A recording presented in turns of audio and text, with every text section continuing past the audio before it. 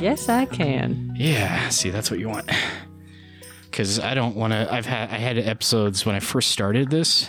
I didn't understand how these mics worked.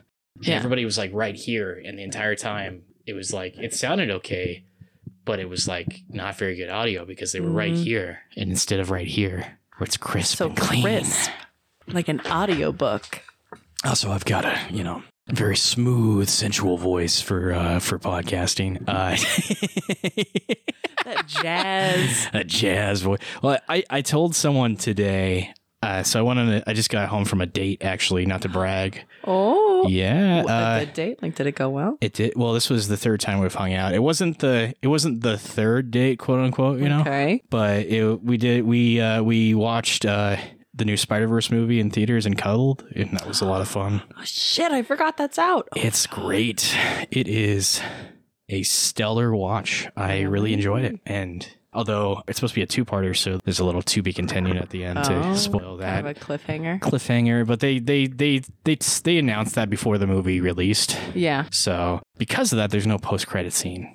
You know, I love a post-credit scene. I do love a good post-credit scene. I don't like two though. I don't like the one because Marvel movies. It's the first one, and then they have and look, there's one after all the other credits. I don't like the second one because. It's such a long time, and then half the time, especially lately, I feel like the Marvel movies, their second post, like, I didn't need to stay for this. Yeah. Where it's one of those ones where it's like, oh, you're still here? To be honest, that's been how the Marvel post-credit scenes have been. Because what it was is they would do these teaser, the little like stinger to show you we have more coming. Yeah. This is what to expect. That's the mid-credit scene. And then the post-credit scene is always like a little epilogue to what's happening. Like Thor the Dark World was literally just Natalie Portman making out with a stunt double, by the way. Not actually Chris Hemsworth at the end. Like he goes into the room, but apparently like the actual scene was not actually Chris Hemsworth. Yeah. So she's making out with another actor. Some of them I like. Some of the goofy ones I like, and then other ones like Deadpool. I did enjoy because it was meant to be silly, and so I was just like, yeah. I'm excited because Deadpool is filming the third movie right now, which is going to be an MCU direction. I'm wondering because Spider-Man, Daredevil, and fucking Deadpool, they hang out. They do. So that's my hope and dream. There is a pretty decent comic called Spider-Man and Deadpool actually that came out back in like 2018. Oh shit. Yeah. And it was it was sort of a little bit of anthology because it was different writers doing their own little stories within it. So like it started with Joe Kelly and God damn it. I just forgot his name. I believe in you. Come on. I know this. It's the people who popularized Deadpool because Deadpool was created by Rob Liefeld and his horrible not being able to draw feet self. His horrible, let's add pockets, like not just pockets, but like military style pockets to everything. Yeah. Cargo shorts and stuff. And just random bullshit. You know, he was also one of the people who popularized the no waist on women. Like, you know what I'm talking about? Like, where like huge tits, fat, giant tits, bazongas, huge butt, huge, and I mean, as a man, I get it, but it's the fucking male gaze, just absolute fat dumper, just a fat dumper, huge tits, just, and the middle half doesn't exist because you don't really care about it. I mean, who cares? Women could just have like in the middle, they could just be floating, invisible. Invisible. What is her name? Sue Storm. Sue Storm, yeah. I had Amanda Lindell last week. Love her. Great. You should listen to the episode. We talked about the Cliff Chang and Brian Azzarello run of Wonder Woman, and it was fantastic. I believe it. It's a great run. That was the New 52 run of it. So, but I was talking about how during the 90s, it got so bad that Sue Storm had a boob window on her suit. Yeah. She had like a Power Girl style. Like, Power Girl is known for that, and it's kind of a joke at this point. Where like it's just but a boob window? That's what it's called. Well, that's basically because where there's supposed to be a logo, you just see cleavage. Just Oh. Yeah. And that was during the 90s. That was like... I believe it. Yeah. The 90s, I don't like 90s Marvel for the most part. The 80s were really good. Like the story we're going to... I should probably introduce who you are to the audience, by the way. Perhaps. Yeah. I've got Tina Hogstrom. Heyo. Thanks for listening. This is Obsessive Comic Disorder. As always, of course, this is Gene DeWeber. I don't have guest hosts on the show. This is just me talking to people about comic books because I'm a lonely fuck. That's selling that intro. Just really... I'm lonely. I'm here. I'm here, and it's a good time. This is episode 75, by the way. It's Holy shit. Milestone. Thank you. Yeah.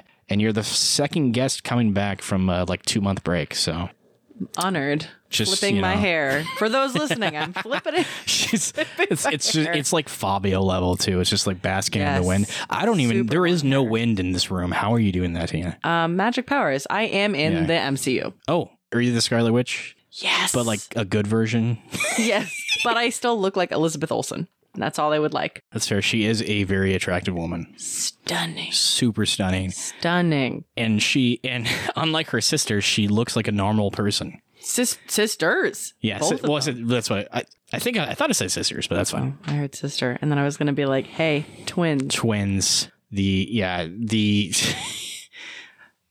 That's a rough story. The Olsen twins, they became fashion moguls that don't eat food. Let's get into that. Let's Daredevil Born Again is really a story about, Karen Page. Good Lord. Karen. I do like how, one thing I really like about this, because this is Frank Miller and David Mazzucchelli, and David Mazzucchelli you can see his art adjusting and kind of like evolving into, I was showing you earlier, Batman Year One. Right. And if you look at the art in Batman Year One, it looks very similar to the last 3 or 4 issues of this. Because it's interesting because the earlier stuff, I don't know if you've read the other Frank Miller stuff that he did, where he started his Electro saga. So Klaus Janson was the inker for Frank Miller and a bunch of other people. And Klaus Janson does what Frank Miller does, but better. Just his art is better. Frank Miller also has just become a horrible artist as he's gotten older. I don't know. Have you seen the new Wolverine poster he did? It is... Oh, show me, please. It is rough. I'm going to pull this up. I love to see oldies failing. It is. Oh, man. Well, 9/11 ruined him. Oh. He was already kind of becoming a little bit... He's definitely libertarian, but the worst kind of libertarian. So not a Ron Swanson. Not a Ron Swanson. Ron Swanson is a fairy tale. That's the libertarian fairy tale. Ron Swanson. I would hang out with Ron Swanson. Oh, for sure. Even if he only could stand me for 5 minutes, Even he would hate me, but I would hang out with him. I would be relentless. You do have a little, I don't know, he did hang out with Leslie Knope quite a bit, and you have a little bit of Leslie Knope energy. So that's the nicest thing anyone's ever said to me. Yeah? Yeah. I'm going to write that down in my dream journal. Because this feels like a dream. This feels like a dream right now? Yeah. All right. Well, it's not. But, okay. That just means real life is that I was going to make a reference to the song Sex and Candy, but then I was just I don't want my room to smell like sex and candy, Because there's that song where he says, well, darling, it surely is a dream. Mm-hmm, yeah. Mm-hmm, mm-hmm. Yeah. That's the first thing that popped in my head. But I was like, I hope, there's worse things that a room could smell. Yeah. I had a litter box in my room for months. That could be rough. That could be real freaking rough. Also, I live with a man, so. It's true. I'll be honest, I was realizing my room was a little bit fresh earlier, and so I used some litter box spray, the stuff you spray to make it smell better, in my room. So it all comes together. It's all connected, just like the MCU. Which, you know what? They're finally delivering on that promise. Which promise? I almost burped. Yeah, you did burp. I heard it. Oh, sorry. It's okay. It was like a little tiny, a weird internal burp where it happened in the gullet of my throat, like a big bird. It didn't come out. But the sound was there. It was. I love this microphone. It picks up all the things I want. Oh, absolutely. Great. It's normally I would edit that out, but that's staying in there. That is that little like it feels like it sounded like a swallow. It did. It sounded like you like swallowed cartoonishly. Is really what it was. A gulp. Yeah, like a gulp. Exactly. Where you can see the Adam's apple. Yeah. Like I am a little confused by why you have such a pronounced Adams. I'm kidding. You don't. You don't. You have no visual Adam's apple whatsoever. You hear that, folks? No visual Adam's apple. So what is really funny? So I'm going to show you two pictures, right? This is the original awesome Frank Miller cover for Wolverine for like the original miniseries. He did the art for the original miniseries. And this is a recent picture that he drew for Move that bullshit closer. The hell is that? Yeah, it is legitimately. He drew that for a recent miniseries. Like a gargoyle on a tall hotel building from 1859. Yes. It is awful. It is not. It is like, what the fuck happened, Frank Miller? And it's the thing is this is the kind of art he did for Sin City, to be honest. And everybody loves Sin City for some reason. And the movie was fun. Well, the first one was. But it was actually a time where even though the words are the exact same, the events are the exact same in the movie, I like the movie better. There's a few times that that's the case. Not a lot. That in Ghost World. I did an episode with Jane Malone on Ghost World. The book was good, but the movie's better. I honestly love when that happens. I like movies so much. Yeah. The new Spider-Verse was great, for example. And not just because I got to cuddle with a really pretty girl today. All right, well, don't brag. I'm bragging a little bit. I have a pregnancy pillow that I cuddle. Am I pregnant? No. I cuddle up to a pillow, Gene. I'm alone in my my cats asked to be let out of my room. They don't even want to be around me. Like they cuddle and watch a good movie. Fuck you. They broke reality and actually spoke perfect English too when they did it. Yeah. Mm-hmm. It was like the movie Cats and Dogs. You know when they said your life makes me sad. Can I get let out of this room? Which, like, for a cat, that's surprising. Because they will hang out around anything, really. One of them's been in my life for 13 years, and I think she's had enough. She's done. That's fair. 13 years, yeah. And you're in your 20s, so you've had her for a long time. Like, that's a good chunk of your life. She's inbred and fat and old. So you know what? I'm doing a little bit better than her. I'm not inbred. That's fair. Well, fair. Actually, we don't know. We don't know my ancestry. I actually... There's a dog that just barked. Probably you only picked that up, so I it had heard no me. reason. They went, "You are inbred." Yeah. I found out. I don't. Yeah, I'm just gonna reveal this to the world right now. Great. My grandparents on my mom's side were second cousins.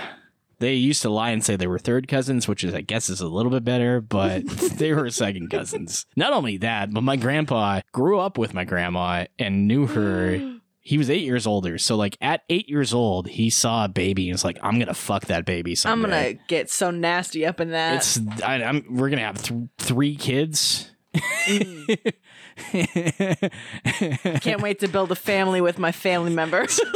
Speaking of which, I just had a fun memory the other day of my mom calling me one day. And my mom just like calls me and tells me unimportant shit all the time. She'll just tell me she's in her 60s. She never learned to drive, which is kind of weird. Yeah. So she like has heavily relied on my dad, but it's like it's her choice. You know, it's not my dad like pushing her to heavily rely on him. Yeah. It's more like she just really grew into that housewife kind of lifestyle, you know. Some people really like that, you know, sure. Yeah. So I had a recent memory from like 6 years ago that at the time I just dismissed it as mom. I'm just like, okay, mom, let's just talk about something else. She told me that she watched that movie about Temple Grandin, right? Do you know who that is? Mm-mm. She's like a really famous agricultural person who's also heavily autistic. She watched that movie and told me I really related to that person. And I was like, that makes a lot of sense why we had... I had a conversation with my mom about how she doesn't understand nuance. She doesn't think it exists. Oh, she might have a touch, as I say. Yeah, just a touch, a touchatism. Like, it was a fun conversation, too. Like, This is a deep this episode, man. Like this episode. Wow. Have we talked about the comic? No, not at all. That's fine. We'll get into it. This you know what? This is actually some of the lighter me talking about my life episodes too. Oh my God. Really, like, first season is mostly just me getting over my trauma with Christianity. So this is a great comic for that. Catholic guilt. Oh yeah. Carnal whore, Matt Murdock, my favorite. Him meeting his mother and her lying to him. Yeah. Yeah. Her being a nun. Great. Yeah. Great. So great. That's season 3 of Daredevil was was like loosely based. They wanted to loosely base season 3 on this comic. Yeah. And man, the guy who is supposed to be Nuke in this comic. And I love that in the comic, Captain America finds him and is just very disturbed by him because he's got this American flag tattooed on him. Speaking of which, Nuke was on Jessica Jones. What? I've only watched, I think, the first season. He's in the first season. He is? He's the guy who is like in a relationship with. Was he with Jessica or was he with her stepsister? Oh, but the blonde guy. Yeah, that was Nuke. What the hell? Yeah, that was Nuke. That was. I just wish they'd had the tattooed American flag. They didn't do the tattooed American flag. They did do the pills, though. In the first season, he's taking pills. They never... It was weird, though, because, like, they had that. They used a lot of Daredevil villains for non-Daredevil stories, because the second season of Iron Fist, which was better than the first season... I'm not... I can't even watch it. Anyway, the second season... The Defenders. Yeah, right? Oof. Second season of Iron Fist was actually Typhoid Mary. From the comics. Oh, yeah. Yeah, it was Typhoid Mary. Didn't Matt Murdock in the comics dated? Yeah, they dated. He's a slut. And I love him for it. Yeah. Matt Murdock he's so slutty. I love it. He was with Black Widow for a while. Yeah, and they had a relationship. I would have loved to have seen that. That would have been so. That to me makes a lot of sense, and I like it, and I want to see it, and I'm mad. I need things to visually think about. Yeah, and now, of course, they're not going to be able to do it in the show, which, interesting enough, this, I don't know if we've said this is that we're covering Daredevil Born Again, but now I have. So Daredevil Born Again. By, once again, Frank Miller and David Mazzucchelli. 1986? Close enough. So. I think 86 or 87. 86 or 80. Either way, it is during the first renaissance of Marvel, I would say. Well, because there was maybe not the first, because the original Marvel comics are pretty heavily lauded as the reason why comics started being taken a little more seriously, because they started doing really good character work, even though Stan Lee's dialogue was a little okay. Kablam! I love those. Yeah, it's great. But I was more talking about the fact that he high exposition with those, because, like, do you know what the Marvel method is? The classic Marvel method? Tell me. It is the writer, who most of the time was Stan Lee, who was writing like 6 or 7 books at the same time, was like, I don't have enough time to write a real script, so each page is like, Galactus attacks New York. That's it. Oh. And so Jack Kirby or Steve Ditko or, I don't know, a bunch, like John Romita eventually, and like all these other artists had to work with that. And so there's a controversial idea, because a lot of people consider Jack Kirby a bigger creative force behind, like, Fantastic Four, for example, and even the original X-Men, than Stan Lee, because what would happen is after they would draw, then Stan Lee would come in and then write the dialogue, which is really funny to me, because Stan Lee would describe what's happening in the panel as part of the descriptions. And I was like, it's not necessary. You can see it. You can see Unless you're Matt Murdock. Yes. Who can touch a piece of newspaper and tell by the grooves of the ink what's being said. Oh, I have so many thoughts and feelings on that. Let's get into his power set first. Let's just start with that. Let's go. I could never date him, and I will say that. I don't know how any of these women dated him, and this might be gross, but I'm going to say it anyways. Okay. If he can smell that Foggy Nelson had onions 2 days ago, you don't think he can smell that you shit 30 minutes ago? Yeah. that is enough for me. I could never, and I'm a stinky person. I could never date him or even maintain a friendship with him. I think he just got used to it because, like, everything smells like shit at that point. Well, that's true. And everything. Again, what a horrible life. That's yeah. Everything smells like shit. You know, though, on the on a weirdly kind of gross level, he would know that when you're on your period. And have a good idea. Yeah, he would like, sniff around. He wouldn't. Well, he wouldn't even have to sniff. He just like would come in like a whisk of iron and weirdly salty. I don't know. Anyway, you speaking from experience, Gene?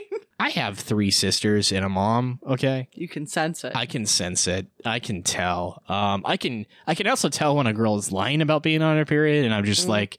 It's very consent's defensive. Important. It's very defensive. Yeah, consent is important. So like, I don't fight it. Obviously, if a girl says she's on her period, if she's just not in the mood, that's fine. I told Amanda Laddill I have a healthy fear of women. You know, not like good. Yeah, like the same way you fear God, like you love God, right? If you are a Christian, I'm not, but it's a big part of my life in the past. Women are Old Testament God. Women are women are New Testament God.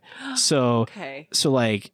He'll still, if you fuck up, he could still kill you, you know? Yeah, he has the ability. He has the ability. There's that story in the Bible about that couple that lies about tithing and then gets murdered by God, you know? So he could still do that. He's still gonna, you know, fuck around, but like most of the time pleasant and is hopeful, you know? But like he's a nice guy. But like once a month you gotta be a little more scared of God, you know? Like it's just how it works. Every now and then you gotta take a step back and go, I'm watching you.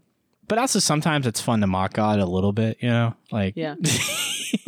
Fuck with God. Just fuck with God a little bit. And maybe fuck God. I don't know. Well. If it's the right God. You know what I'm saying? Speaking of Catholic guilt. This is actually really funny. The girl that if I'm even dating her next week, it would be nice because I've actually enjoyed this. I'll be honest, and if she listens to this, if she's still dating me next week, she'll probably hear this because she wanted to listen to last week. Be nice to him. Right? But this is the first time in a while where I'm like, oh, maybe something can come out of this. The fact that we've hung out 3 times in less than a week, and we're hanging out tomorrow night, and it's promising. For sure. I could also be like next week recording my next episode and be like really sad, but we'll see. Let's find out. I'll listen in to see how it went. Go. All right, let's see his mood. But the thing is she is from Africa and she is black. And I guess not so surprisingly, she does believe in Jesus and goes to church. I don't have a problem with that. Most of my family's Christian. Yeah. You know, it's not my thing. And I've definitely done a lot of growth over the years where like, because I was like heavy atheist when I left God. And now I'm like, now I'm just like, believe what you believe. As long as you're, you know, it doesn't make you a horrible person. That's fine. I think for me, as long as whatever your religion is, as long as you're a person who leads with treat everyone with kindness. Yeah. Golden rule. Treat everyone with kindness. And if that's what you believe, if you believe in God, if you believe in whatever, great. As long as you're a kind person, I think that's okay. That's a great PR moment right here. Treat people with kindness. Brought to you in part by PBS. By The More You Know. OPB.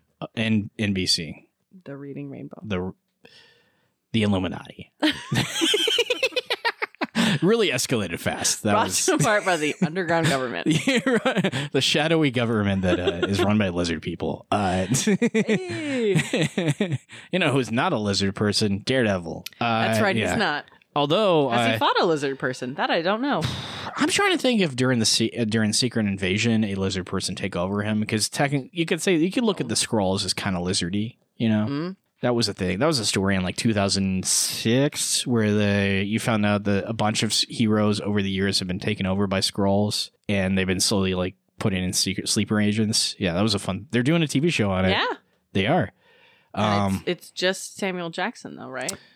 Not just Secret Samuel Invasion? Jackson. Well, because Rhodey's in it for sure. Yeah. Don Cheadle's in there. But the whole preview, he goes, and I got to do this on my own. And I go, you're going to have other people. So I will say the reason why I was saying they're starting to deliver on the promise of it's all connected is, well, first of all, Daredevil is now, from what they described, it's basically season 4 Daredevil is what they said. Daredevil Born Again. I'm excited too. I'm excited because they're also bringing back the Punisher from that show. Yes! And they just announced, they just kind of like, they haven't, I don't know if they officially announced or if it's just like their rumors, but it's like the same kind of rumors that led to Daredevil being a show. So they're potentially going to do a season 3 of Punisher as well. So I'd be really interested in that. And I really like, I wasn't going into watching the Punisher expecting to like it, frankly. And then I frankly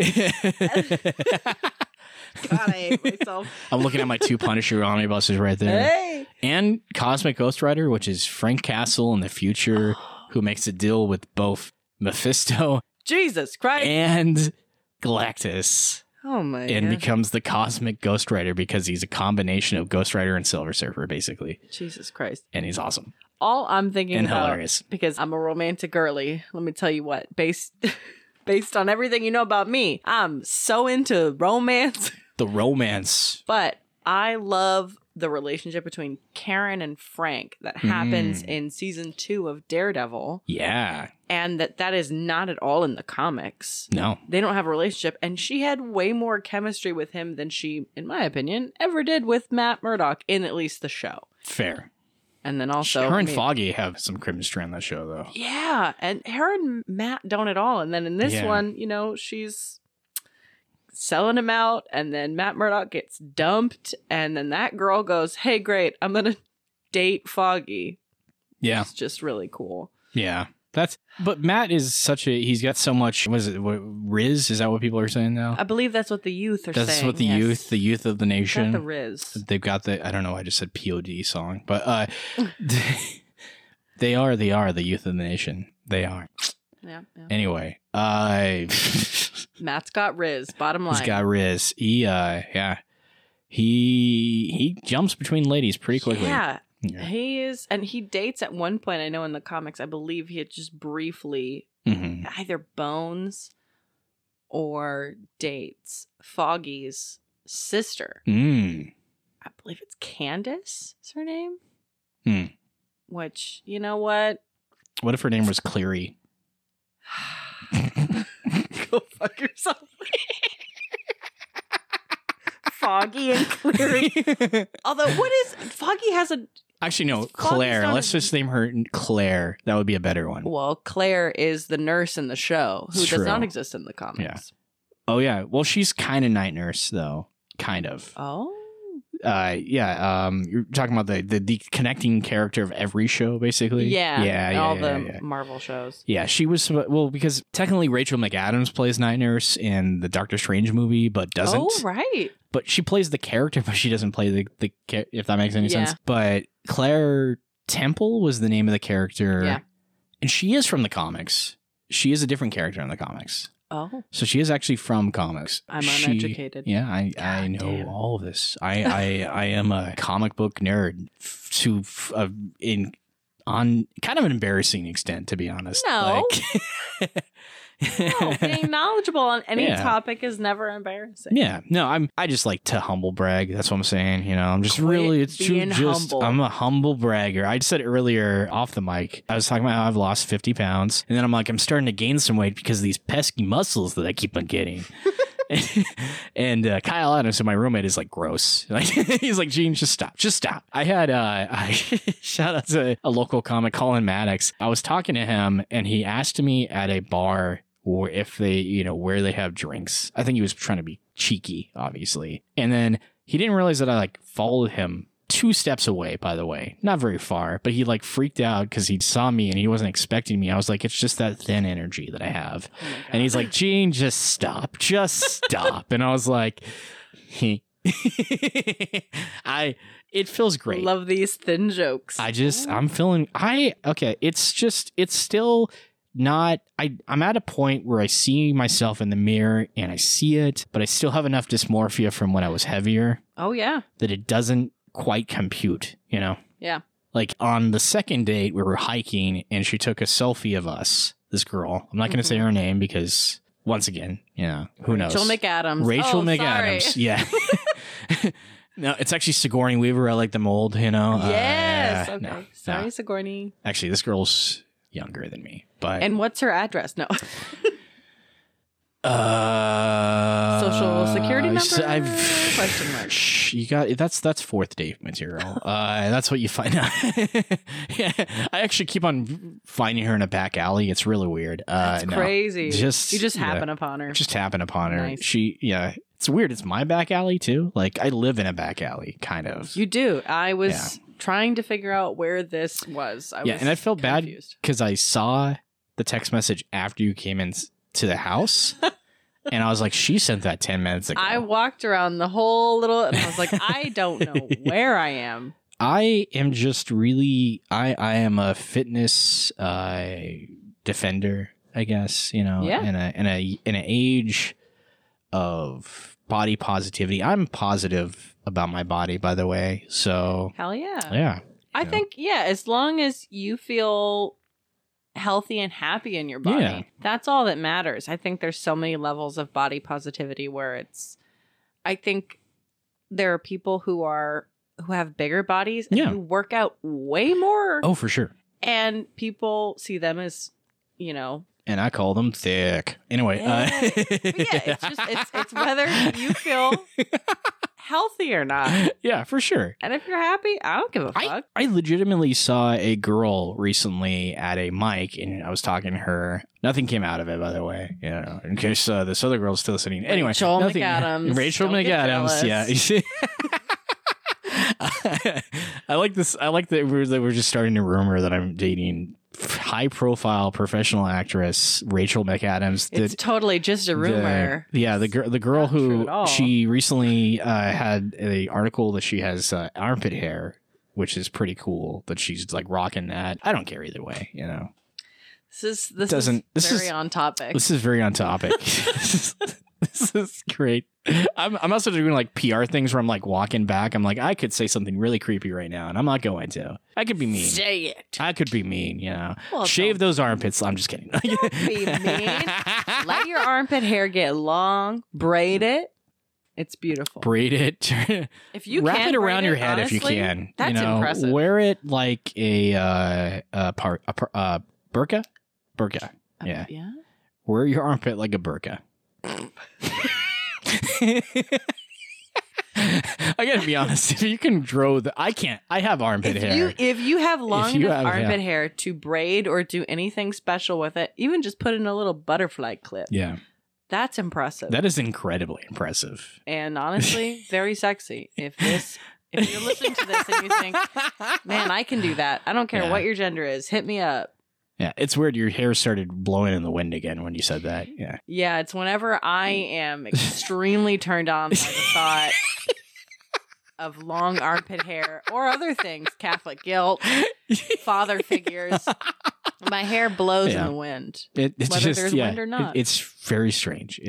This room is kind of almost tepid. You could be if we're honest here, but there's just it's impressive. I am impressed. You know what? I was also impressed by the art in this book. This book we've talked so much about. We've discussed. We haven't even discussed what this is about. What happens? His depth in insanity. We were talking at one point. We were like, fucks his whole life up. Yes. And honestly, Karen's kind of the catalyst for it. Yeah. But so heroin and porn in Mexico. Well, because she went off with Bright Eyes and Bushy Tail and the idea, I'm going to be an actress. She did okay for a little bit. Yeah. And then it went really bad and she started... And then she did really okay for a little bit, if you know what I'm saying. And by okay, we mean bad. Bad. Horrible. Doing porn in Mexico and a lot of heroin. I mean, live your life, If that's your best life. I don't know if heroin is... Hey, you want to do heroin? Live your best life. See, if I'm going to defend things that I may not fully believe in, but I think people want me to say, I'm going to defend things that I also don't believe in that people don't want me to say. I'm just... You can have any religion you want, and you can shoot up heroin all you want. Live your best life. Just live your best... Whatever,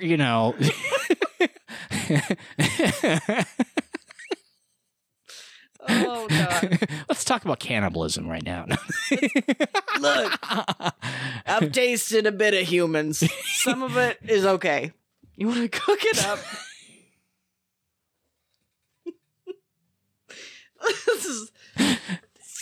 take a drink. Technically, I have two, actually. Two what? We're talking about going down south. Oh. Yeah. Oh. Wow. Well, you know. If we're going to be honest here. Just saying. So I technically have tasted human. I haven't, like, eaten human. Go into more detail, Gene. No. Why not? I mean, they didn't, you know, I got the job done. Oh. You know what? No, actually, I do. You got the job done. You said with this weird resolve. Yeah. You know what? It wasn't easy, but I got the job done. I didn't even say it wasn't easy. It was the tone. It was just. This is such a weird conversation. This is fun. This is really fun, though. Say it into the mic. Say it into the mic. I have performed cunnilingus on a woman before, and they had fun. And that's okay. Let's just say that. Yeah. Got the job done. Got the job done.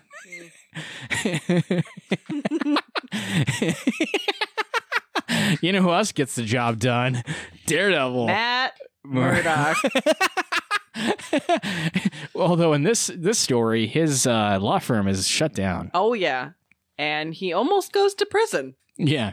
He's almost goes to prison. What I love, too, is that I believe, from my memory, that by the time Foggy defends him, right? Yeah.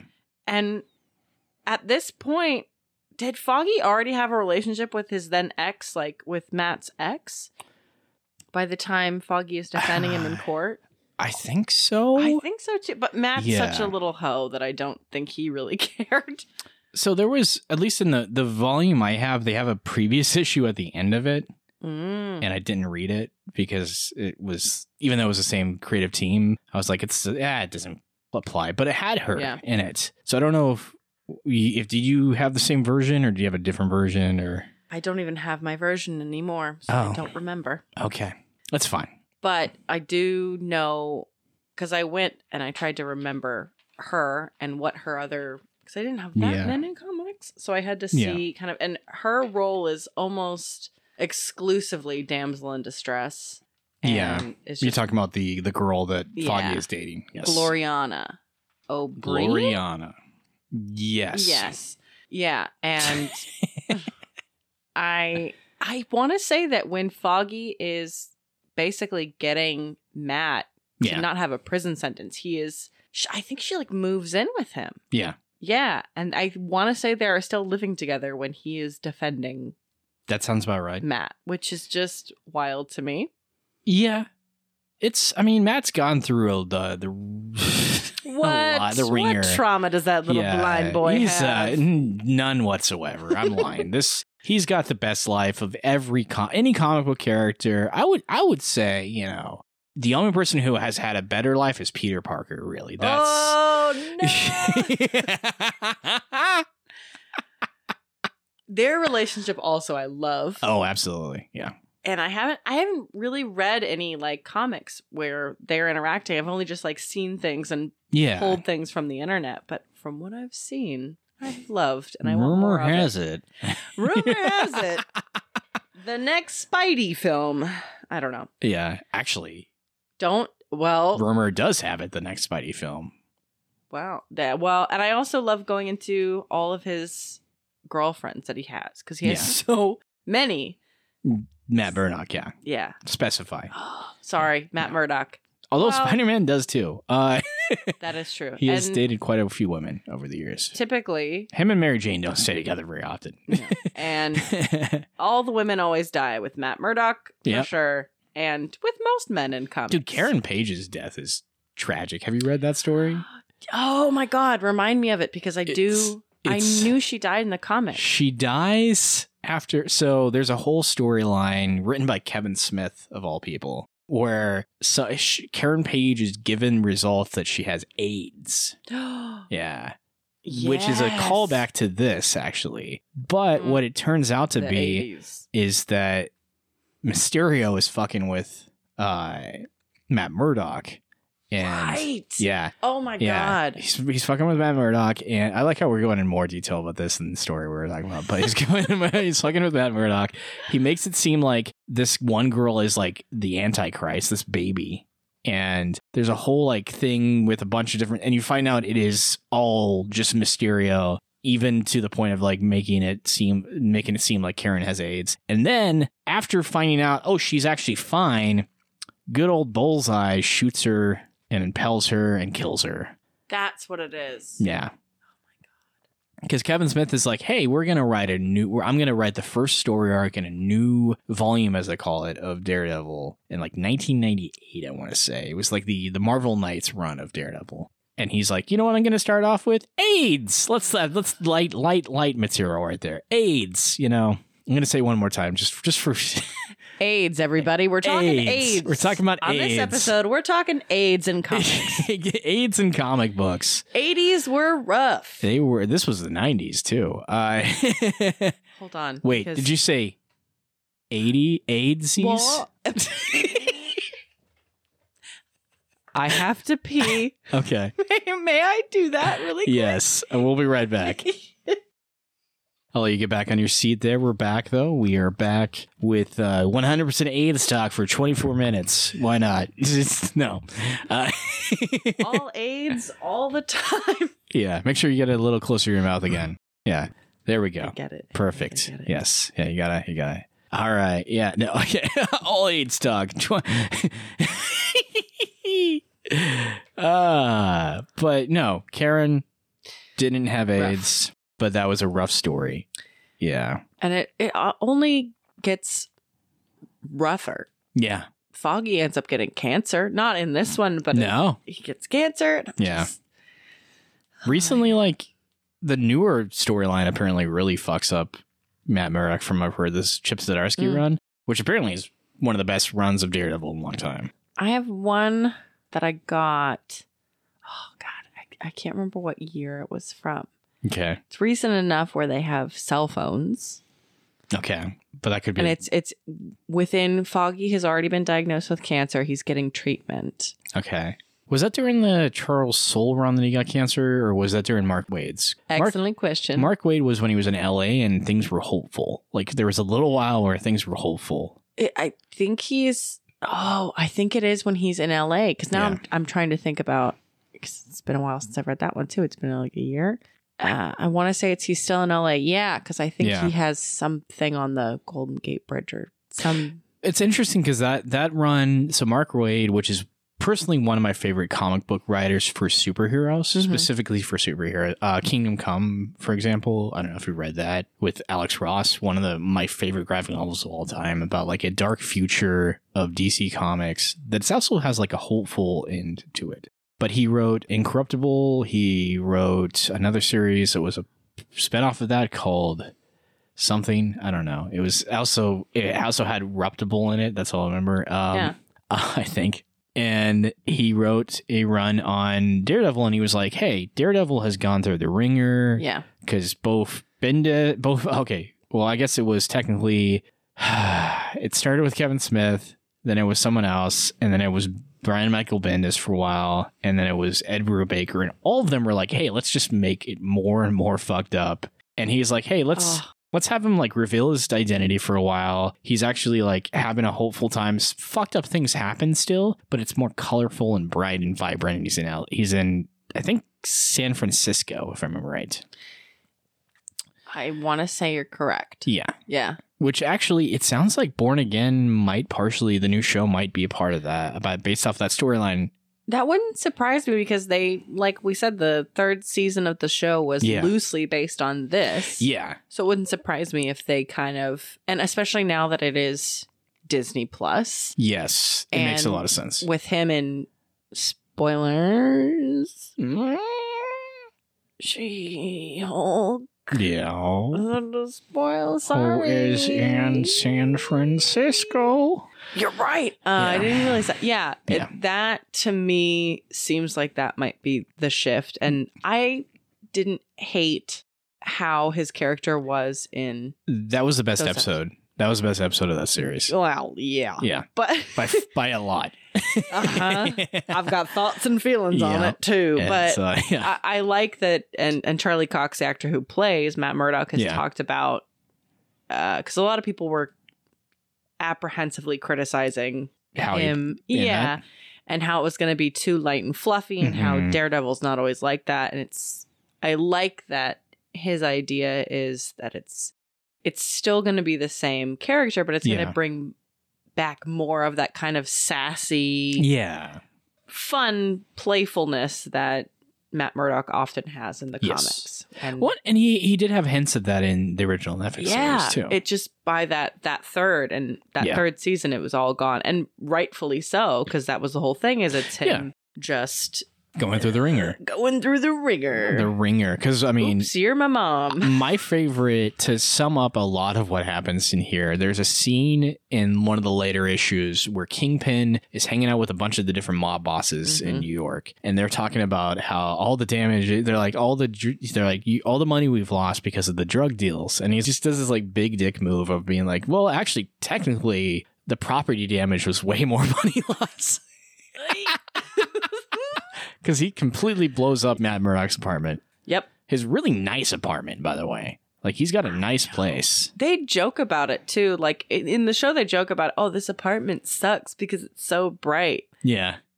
It's a nice-ass apartment in the comics and in the show, and I hate that they're like, oh, this apartment sucks. Fuck you. Well, the idea was that there's a big billboard that's bright, and he can't see it, so it doesn't matter. You know, and he's like, still a nice-ass apartment. Yeah. And he goes, yeah, no one wanted it. Fuck you. Yeah. Because that billboard, it's better than, oh my God. Blackout curtains, dog. Remember the Daredevil movie from the 2000s where he just sleeps? I've never seen the 2000s Daredevil. Okay, it's not great. But if you ever do, if you do watch the director's cut at least, because the director's cut's better. Plus you get Coolio, who's playing a God damn. He's so funny in the movie because he is technically innocent of the crime he is committing, but he keeps incriminating himself of other things. Love. Like, one of my favorite scenes is they're like, did you do this drug? He's like, well, not that drug. I did that one. He's like, and then he starts to list off like, and then what's fun about that is Jon Favreau plays Foggy Nelson. Oh, you're right. He does, God. Yeah. You see, I feel like I do need to watch it because people have said it's really bad. Yeah. But it's one of those ones that I think you'd love to hate. And again, don't watch the theatrical cut. Because if you're going to watch it, at least watch the better version of it. Sure. Which is the rated R director's cut. Was the theatrical version not rated R? No, it's PG-13. Ew. It was PG-13, but weirdly, the PG-13 has a sex scene and the other one doesn't. Did you see peen? No. That's PG-13. No peen in PG-13. Well, the P stands for penis. So. That's penis guidance. Penis girls. Penis girls. 13 times. That's what it stands for. Penis girls? No, like you're letting the girls know there's penis. Okay.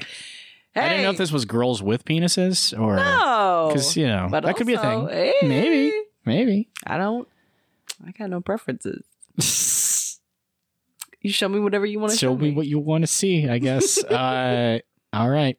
We've made so many statements in this episode. This is so many statements. Hard statements. Hard statements. Hard stances we've taken.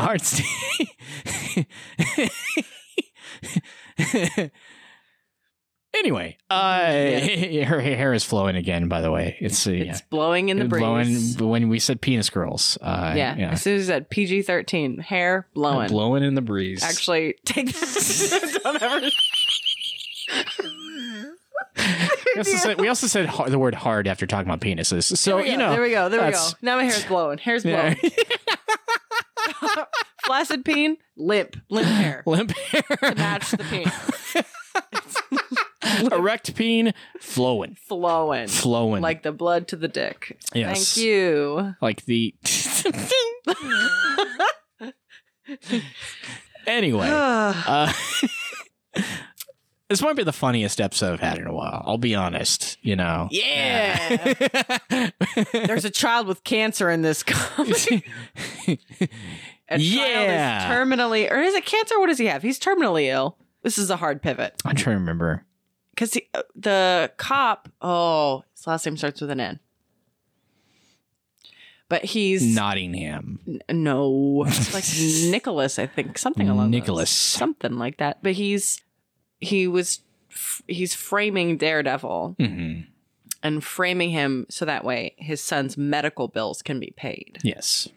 Which, fucked up, dog. And then he's working with my boy Ben, who I love at the Daily Bugle. Yes, I do. Ben. I really do like Ben Urich. That's spoiler alert, but it made me really sad that they kill him off in season 1 of the show. Yeah, although you see it coming. It makes sense. Yeah. But the actor who played him did such a great job. He was so likable. He was so good as the character. I know. It makes me bummed out. 'Cause I like who they kind of had to take the mantle of that character, especially to Karen. Yeah. But yeah, the actor who played Ben was so good. Yeah. I really liked him. He was great. He was the show. The first season is near perfect of that show. It's near perfect. Season 2 starts off really good, and then once Elektra comes in, it gets kind of rough, and then it stays rough throughout Defenders because it's more Elektra. The Defenders is so rough. And season 3 was a return to form for sure. Season 3 is beautiful. It's fantastic, and I do hope we see Bullseye in Born Again because they set him up to be Bullseye in like really cool way. Mm-hmm. So yeah, there were so many moments and even just costumes, because I'm a very visual person, and so there were like costume moments and changes that, especially in that 3rd season of the show, I loved. Like the suit, for whatever reason, in the comics, love the suit. The suit's great. In the show, every time his Daredevil suit, he's wearing it, I go, that looks so stupid. I don't know why I hate it so much. In the show? Yeah. Okay. It's, to me, the best look for him was always the like black. The style. Well, he starts doing that again in season 3. Exactly. And I loved it. That was part of like the Man Without Fear miniseries. That's a sort of a retelling of the origin, written by Frank Miller and art by John Romita Jr. That's basically that. That's what that is. Yeah. That's what that was from, because I don't think originally he had like a yellow suit, which he's going to have, I guess, in the new show. Yeah, like the red which I actually did like. Yeah. It's kind of fun. It's more bright, although they kind of, I don't know if it's just fan art or what, but they're kind of hinting in the black suit that he has in the Charles Soule run, which is going to be interesting too. I haven't seen that. Yeah, I saw something, but I don't know if it was actually official or if it was just fans, because Facebook sucks. And there's too much. Yeah, Facebook sucks, but there's so much fake information. And because I'm a nerd, it's that. And just a bunch of those. And I'm like, I don't want to see this. I don't need to see people make up shit. Like, it's cool. It's fun that there's these people enthusiastic and they make a fake casting. Like, I think for the Shang-Chi 2, for example, they have like fake casting of the guy coming back as Iron Fist, which, I mean, to be honest, I don't actually hate that actor. I think he's a great actor. I think he's really good. Okay, so 2 things. He was in an episode of Luke Cage as Iron Fist and had 10 times more charisma as the character in that episode. So I haven't watched I think I watched the first episode of Luke Cage. Yeah. Luke Cage is an amazing show for like 5 episodes.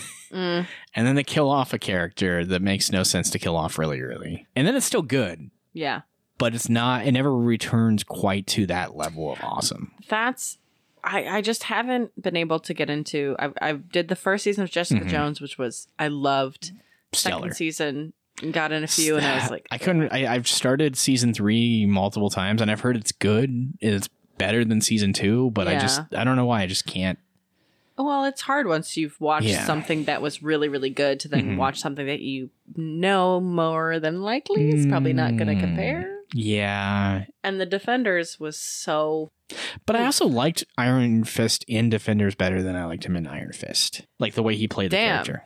Because I hated him in the Defenders, so I'm definitely not watching Iron Fist. It's rough. Season 2 is better, but that's not saying much. It has a lot to do with the hand. So like Iron Fist kind of does a lot of the storyline that season 2 of Daredevil with the Elektra stuff was getting into. Yeah. It's a lot of that stuff. The Hand, which in the comics are fun. The Hand has there's connections to Wolverine in the Hand in the comics. Actually, a really cool story that I did an episode of with Dylan Jenkins on was Wolverine. He's a great guy. Another awesome weight loss hero, I would say. He is looking really great. It's awesome. We've talked a lot. Him and I have kind of gone back and forth and talked about that because we both around the same time got into this thought process of I don't want to be this place anymore in my life. Yeah. So, but we did the first episode I did with him was Enemy of the State, which is a storyline where Wolverine temporarily dies and gets taken over by a Hand. They revive him and have an additional personality that they put in there, and he starts killing a bunch of different people. And at one point they think he kills Spider-Man, but really it turns out it's just a random superhero that nobody cared about from the 60s or something, because no one cared about that guy. And he starts killing shield agents and all this other stuff. And then the second half is him getting revenge on the Hand. It's a pretty dope storyline. Oh, well, going off that storyline, in this one, they do have it's an asylum patient, right? That he has, because he gets Nuke, and then there's an asylum patient. And the asylum patient is who he has dress up as Daredevil. Yes. Which, man, that's fucking mean. Just to everyone involved. I also think it's funny that Kingpin both fucks with his life, but he also kind of talks about him like he's like a fly that he's swatting. Mm-hmm. He doesn't look at Daredevil as much of a threat, which is interesting. At least at this point. It's interesting too, because he's constantly trying to swat him away. Yeah. And I'm like, if you're constantly trying to get rid of this person who you view as a fly, if it's constant, this isn't a tiny little bug anymore. This is like a tick. This is someone who's something leeching off of you. But not the Tick. That's a different comic. Shit. I need to remember who I'm speaking to. It was a while before I had a zinger, I needed a dumb dad joke that I haven't said one in a while.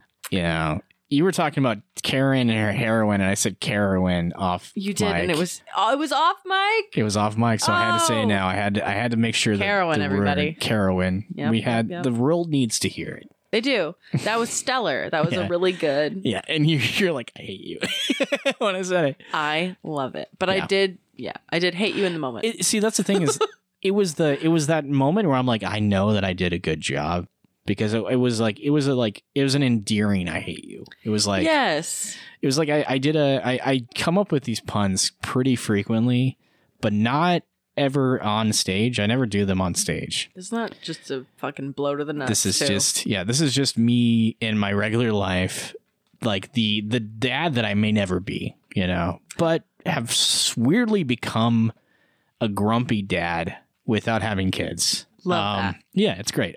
I'm basically Nick from New Girl, but it's fine. You hear that, ladies?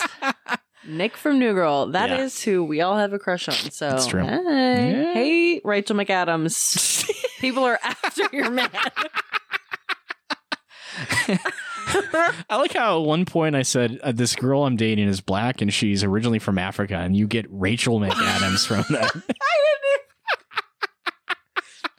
We had mentioned Rachel McAdams. I know. You get black actress Rachel McAdams, who we know and love, is dating Gina Weber. Everybody, great. Congrats to you for such an accomplishment. Yeah, in your dating life.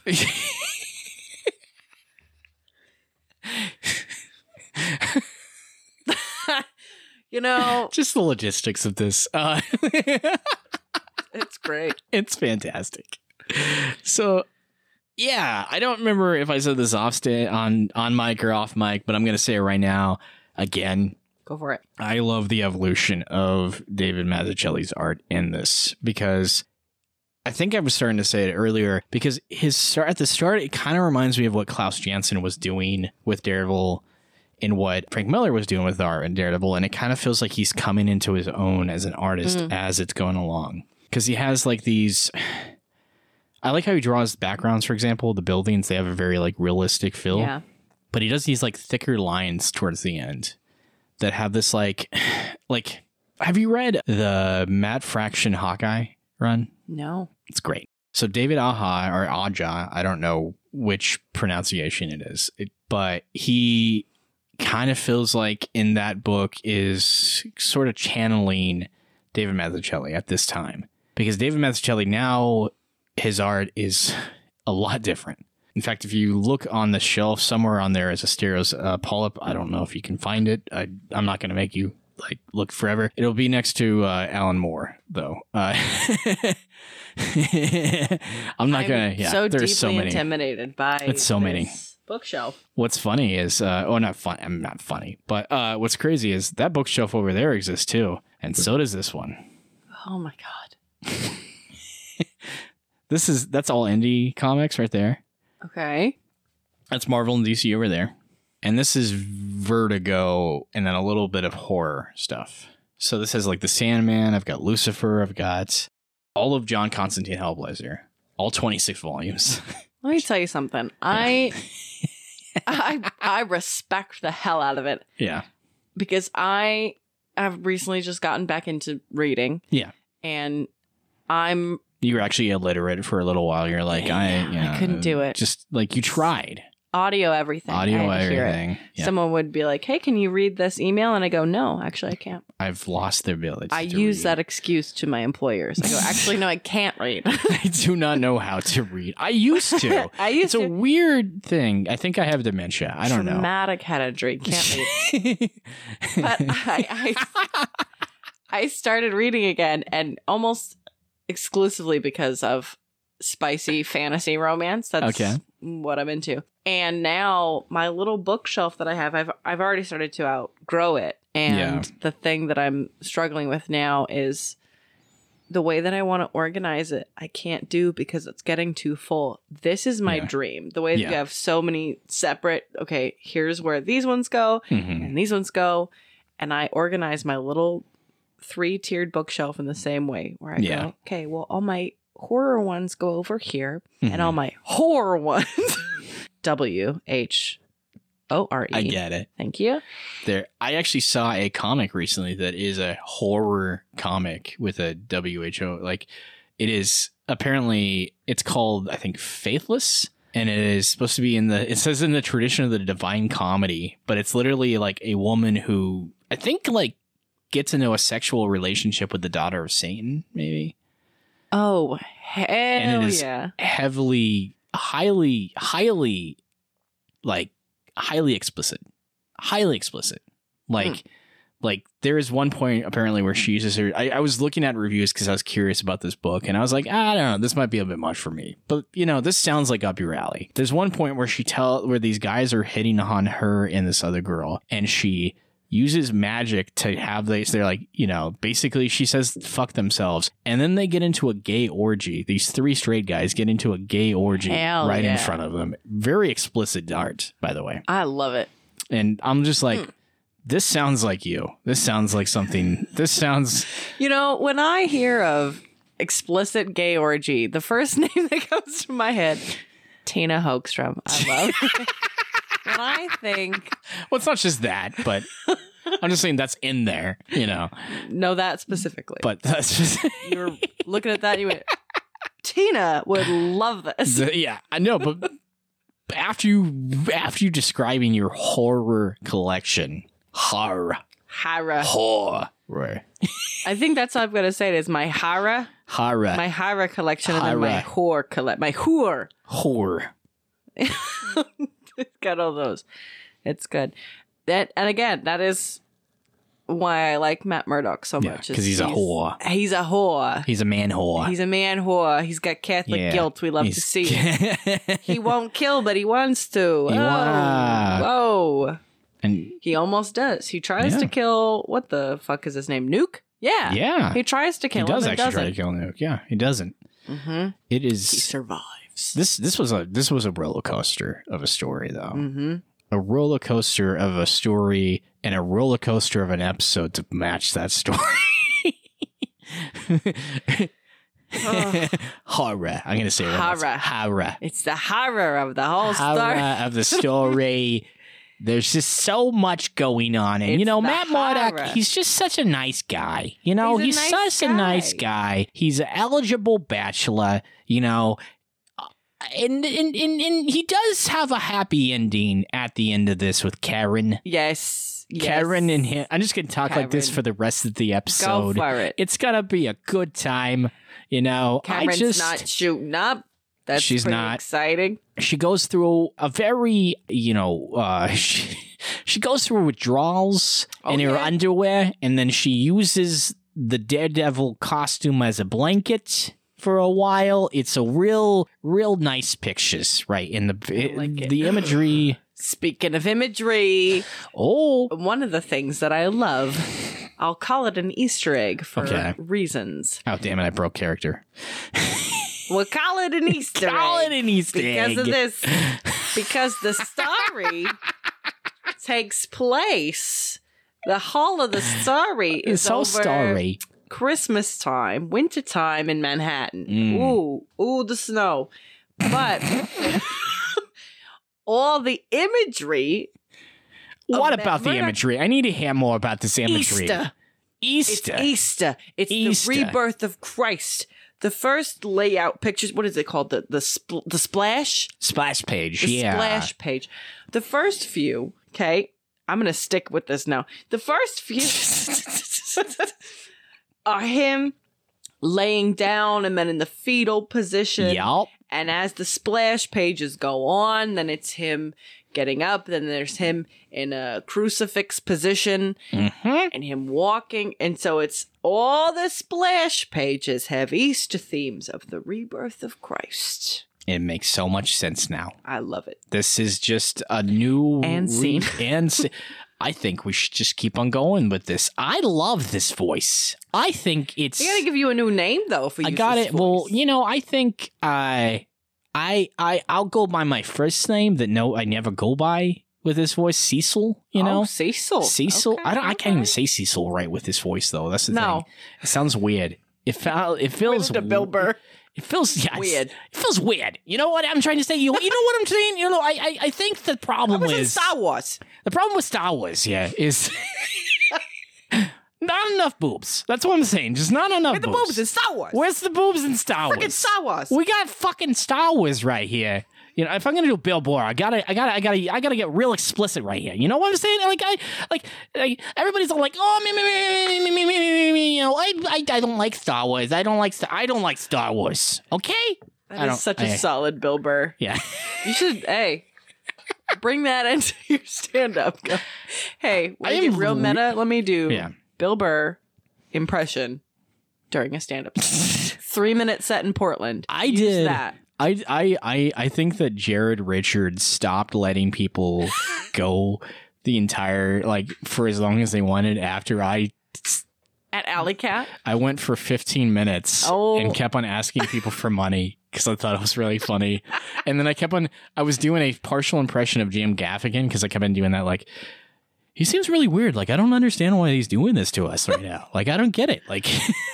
I think it's a little weird, I was doing that kind of the audience voice. I didn't realize that's what I was doing until someone pointed it out to me afterwards. Very Jim Gaffigan. But I just kept on being I was like, no, I mean, really, literally, just give me money. I'm very broke right now. I need money. And then I actually literally multiple times said my Venmo, my Cash App.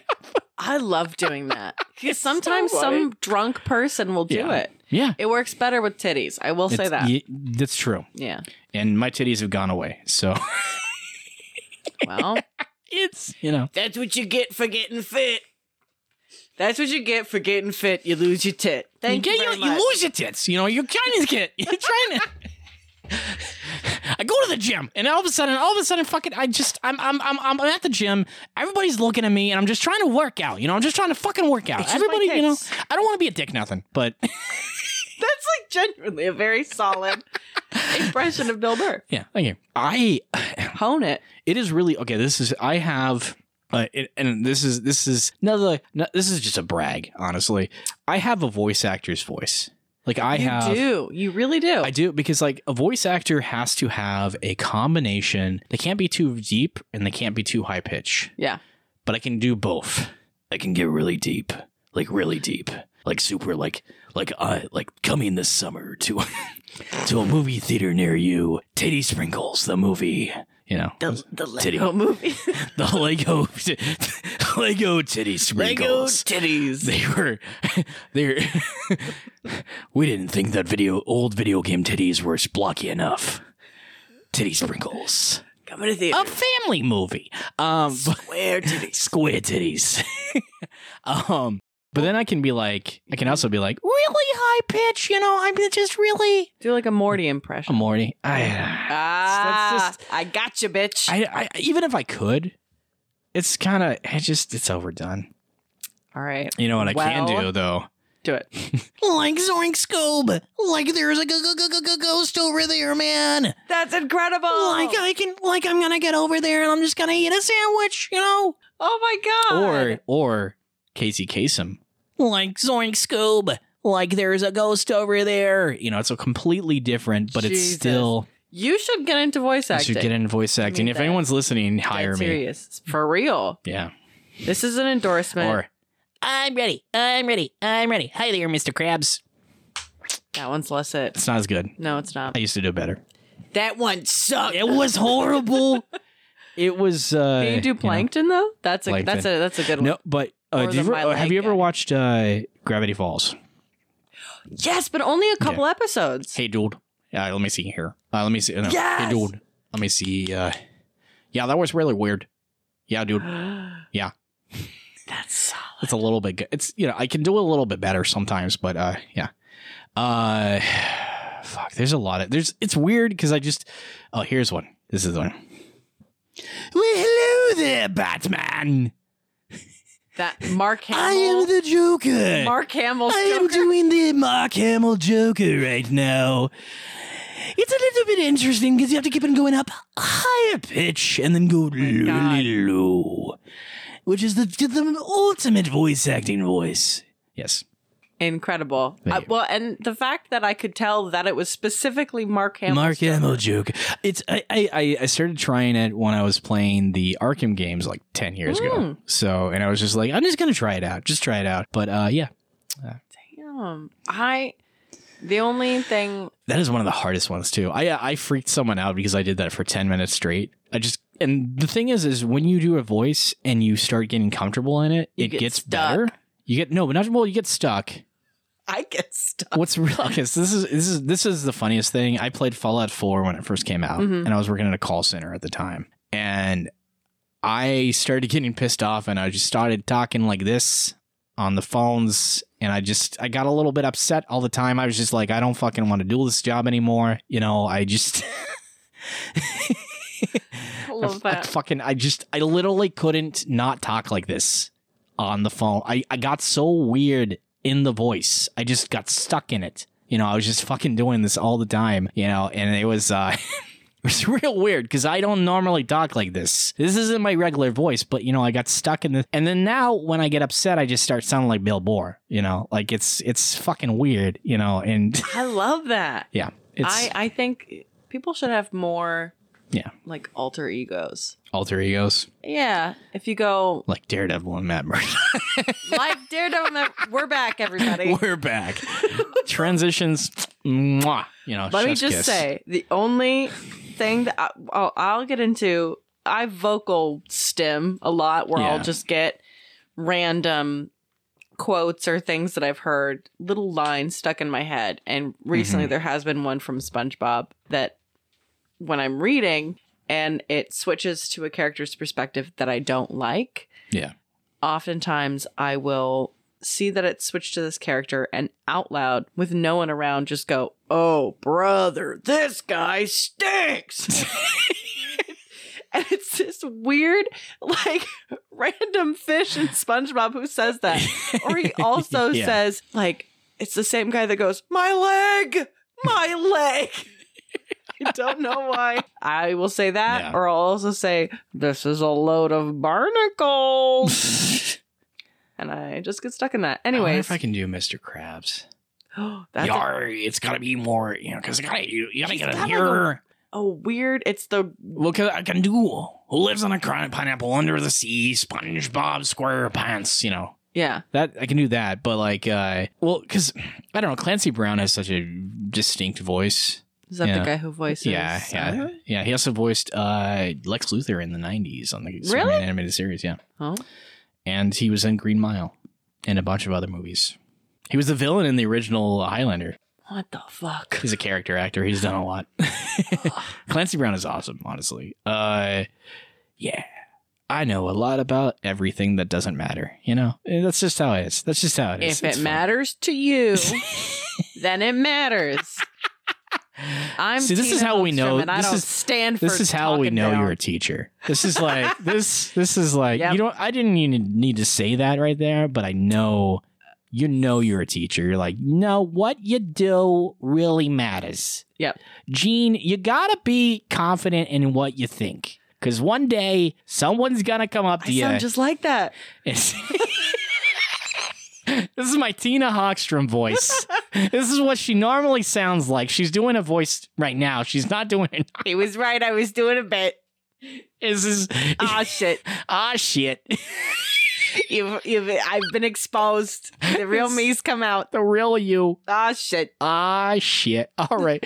We should probably talk a little bit about the comic. You think? Yeah. Okay, there is sprinkles of information about what we thought in this episode. There's sprinkles. Titty sprinkles. Bringing it back. Oh yeah, brother. Is that just sweat, by the way? Is that what titty sprinkles are? I didn't. Is that just boob I'm sweat? sorry. Is that a thing that people say? Titty sprinkles? Oh yeah. I said it. I was gonna say. Oh yeah, they all say it. And I've heard it before. I wasn't the one who came up with it. Kyle? No. I've heard, I think it was on a movie maybe or someone. Was the movie Ted? Maybe. Yeah, because that sounds like a Mark Wahlberg in a comedy series. Hey, titty sprinkles. It's a fun word to say. I think that's just boob sweat. Boob sweat. Yeah, I think that's just boob sweat. Titty sprinkles. Yeah, it's... I could talk to you about Matt Murdock fan fiction too. Let me tell you what. Yeah. Rule 34, or are we talking about something else? For fan fiction? Yeah. Oh, no. Let me get close. I've been reading this Matt Murdock fan fiction. Okay. It's reader insert. It's very good. Okay. And oh my God, what's the name of it? What the fuck? Oh, excuse me. It's called The Red Thread. Okay. It's on Archive of Our Own. It's incredible. It's very well written. And at this point, there are nearly 130 chapters. And based on word count, this, dare I say, novel, it's not even fan fiction. It's so well written. It would be over 1,000 pages long. This book is longer than the Bible, and it's great. Yeah. And I love it. And I believe it to be canon in my heart of hearts. And you know what, though, this is the thing. And I adore Marvel for doing this. And just comic books in general. The multiverse makes everything canon. I love that. Yeah, you're right. So I'm going to believe that. And I'm going to believe in the multiverse. And that in one of these versions, not only does Matt Murdock exist in real life, but I'm dating him and he can't smell my farts.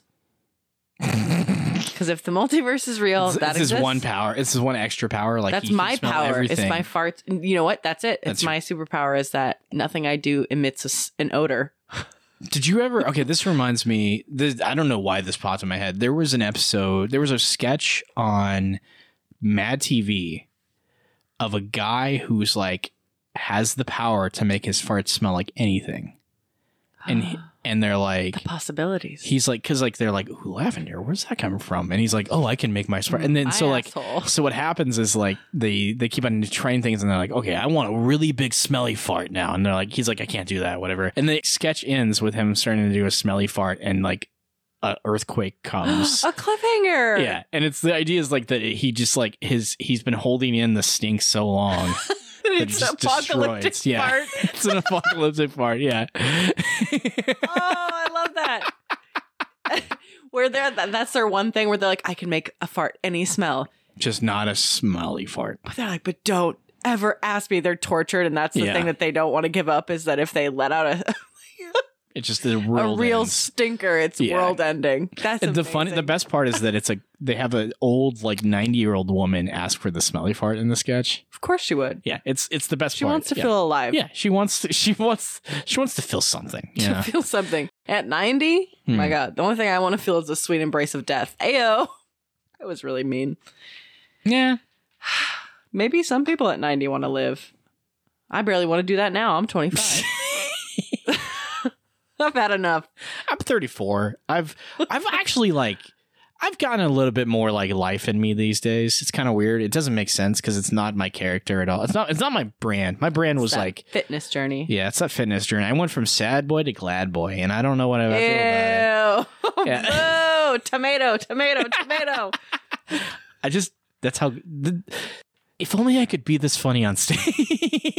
You are. Thank you. Oh my God. Thank you. See, it's the teacher in me. Thank you. I don't talk down about others, only myself.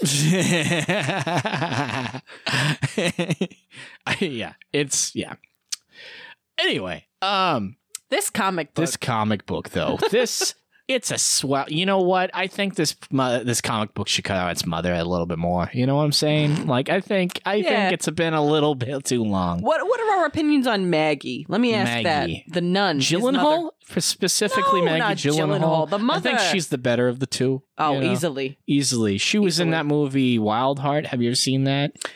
Yeah. With Jeff Bridges. He's a country singer. Actually, I'm thinking about Crazy Heart. Wild Heart. I think The Star is Born. We're on very different. The Star is Born is not that's a whole nother movie. Country star. Okay. Thoughts on Maggie? The Buzz on Maggie, if you will, which was a show that I never saw because she didn't show up in his life for years and years and years. Yeah, and he had his dad. Yeah, who of course died. Yeah. Because he was supposed to throw a fight and he didn't. Because he was just too good of a guy. Too good of a guy. Love him. Rest in peace. Too good of a guy, if you ask me. Rest in pieces. Too good of a guy. Same with Matt Murdock. Too good of a guy. I'm a bad viewer because I truly, whether it is in a comic book or in the show, if it's Matt Murdock, I do want him to kill someone. But then I also realize that if he does end up killing someone, which... He breaks his And then he's broken. Well, he's it's like if Batman killed someone. Yeah. But I don't know. Maggie can kind of suck my ass. Yeah. A little bit? Yeah. Yeah, I get that. I have a hard time with her. And also Karen. Karen, I actually have a lot more forgiveness for. By the way, when she said hard time, her hair started fluttering in the wind again. It was real weird. There's a fat breeze going. Coming straight. Would you say it's a girthy breeze? It's a girthy. It's a 22 ounce.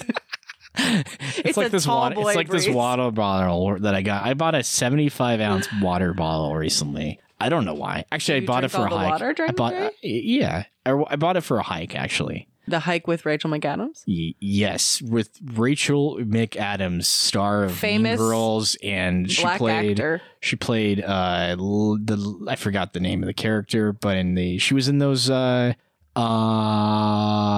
Holmes movies. You're correct. She was.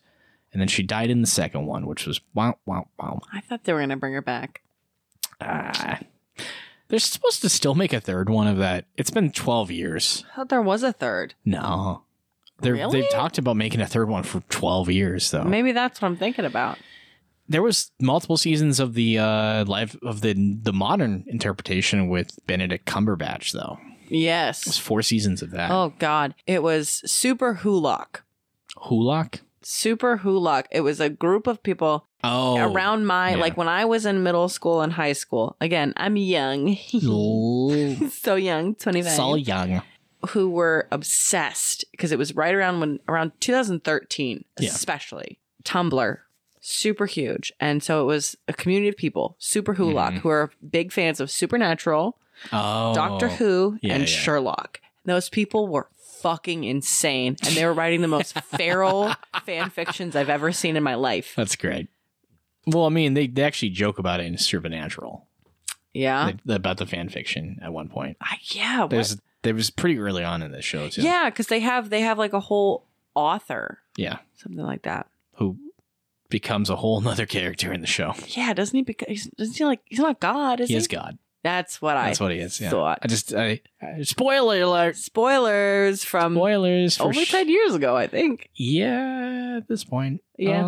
I think it was 7 years ago when they had that season. Because the show ended 2 years ago now. Yeah. Something like that. People are pissed about that ending, by the way. Oh, yeah. Well, you know what sucks is that they couldn't get all the characters they wanted for the last finale. Scene, for the very final scene when they're in heaven. Because the pandemic. I watched it. Okay. Sorry. Okay, it's fine. I know things, but not all the things. There's a scene in heaven as an epilogue, you know. And they were originally going to have like a whole bunch of cast members that haven't been on the show in years. But because of the pandemic, they could only get like a few. So they got like some big ones, but still, it was not as eventful as it could have been.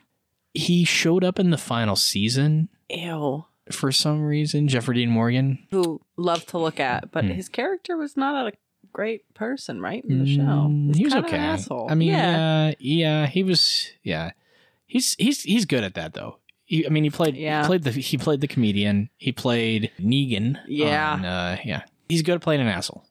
He played Thomas Wayne, the biggest asshole in the world, you know. Honestly, if you look at the canon, he is kind of an asshole. Yeah. Thomas Wayne, yeah.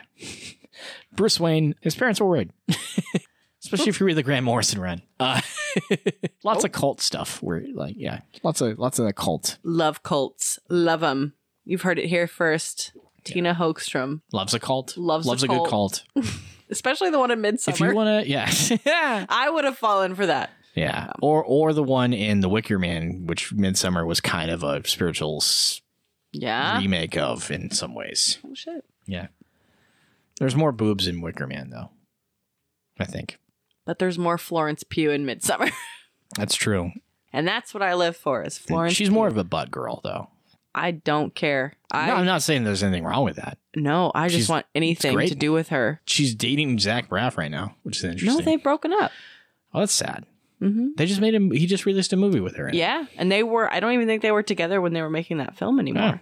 They've been broken up for a hot sec. I know, because I love Florence Pugh. She's great. She as the new Black Widow, she's great too. I love her. Mm-hmm. I love her, and I love David Harbour. Oh yeah. I thought Black Widow I really liked it. I had a lot of fun. Some people didn't like Taskmaster because they changed the character completely. And I go in pretty blind to a lot of like Marvel movies. I'm a person where if I like a character when I watch it, I'm one of these people. Yeah. Then I'll go and read comics. Yeah. But I honestly think that's actually a good way to go about it. My brother told me that's how he does. He watches the movie first and then reads the book. Because then the book's always better. It's always better. Well, like, for example, Scott Pilgrim is a great movie. Scott Pilgrim vs. the World. Mm-hmm. The comic book is 10 times better. And there's so much more story. There's so many... Because the movie takes place what seems like a week, maybe. Yeah. Maybe a month if you really want to like stretch it out. The book is like a year and a half. The comic, it takes place like they actually have a real relationship that actually feels believable in the book. Yeah. Where like it actually makes sense. Them breaking up and then getting back together and like actually like really feeling like they earn it. I like that. Yeah, it's speaking of which, did you hear that they're doing an anime with the original cast? Oh, really? Yeah. That's so fucking cool. So they're going to be able to do the full story from the book with the original cast of the movie. Wow. There are so many, I think, comics and books that would be so much better as series than movies. I would love a Hellboy series. They've done like I would also love if Guillermo del Toro got to make his third movie that never came out, because as much as I love David Harbour, I didn't like that movie.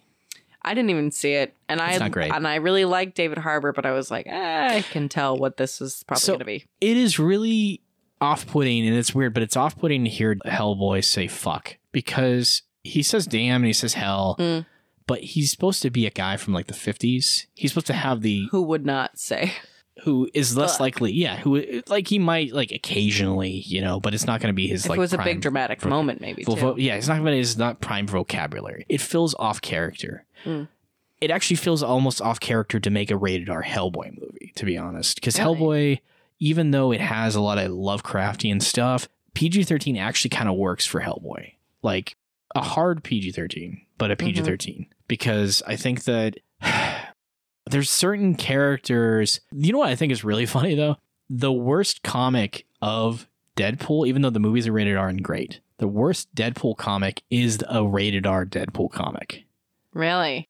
The regular Deadpool comics are like, they block out the swear words. He's kind of more of a PG-13 character in the comics.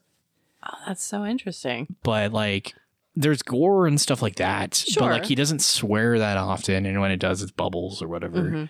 But I think for Ryan Reynolds, it works really well. And for what they did, it works really well. But they didn't actually need to make it rated R, although they did at the same time. It's really weird. But yeah, little hot take from Gene DeWeber right here. Love hot it. Take. Love a hot take. Even though we barely talked about this, what do we on a scale of 1 to 10 blind lawyers, what would you give this particular story? A 10 out of 10. 10 out of 10. I love when a character is just like rock bottom. Yeah. I truly do. I think it lends to the best kinds of stories when a character just has nothing left and they only have their morals and they're barely clinging on to that. I think the stories that come out of that kind of situation, I love them. Yeah. And I think this was brutal and dark and so much fun at the same time. Okay. Yeah. I really like it. I'm going to give it an 8, to be honest. Okay, I'm generous. Yeah. It is unbelievably 80s.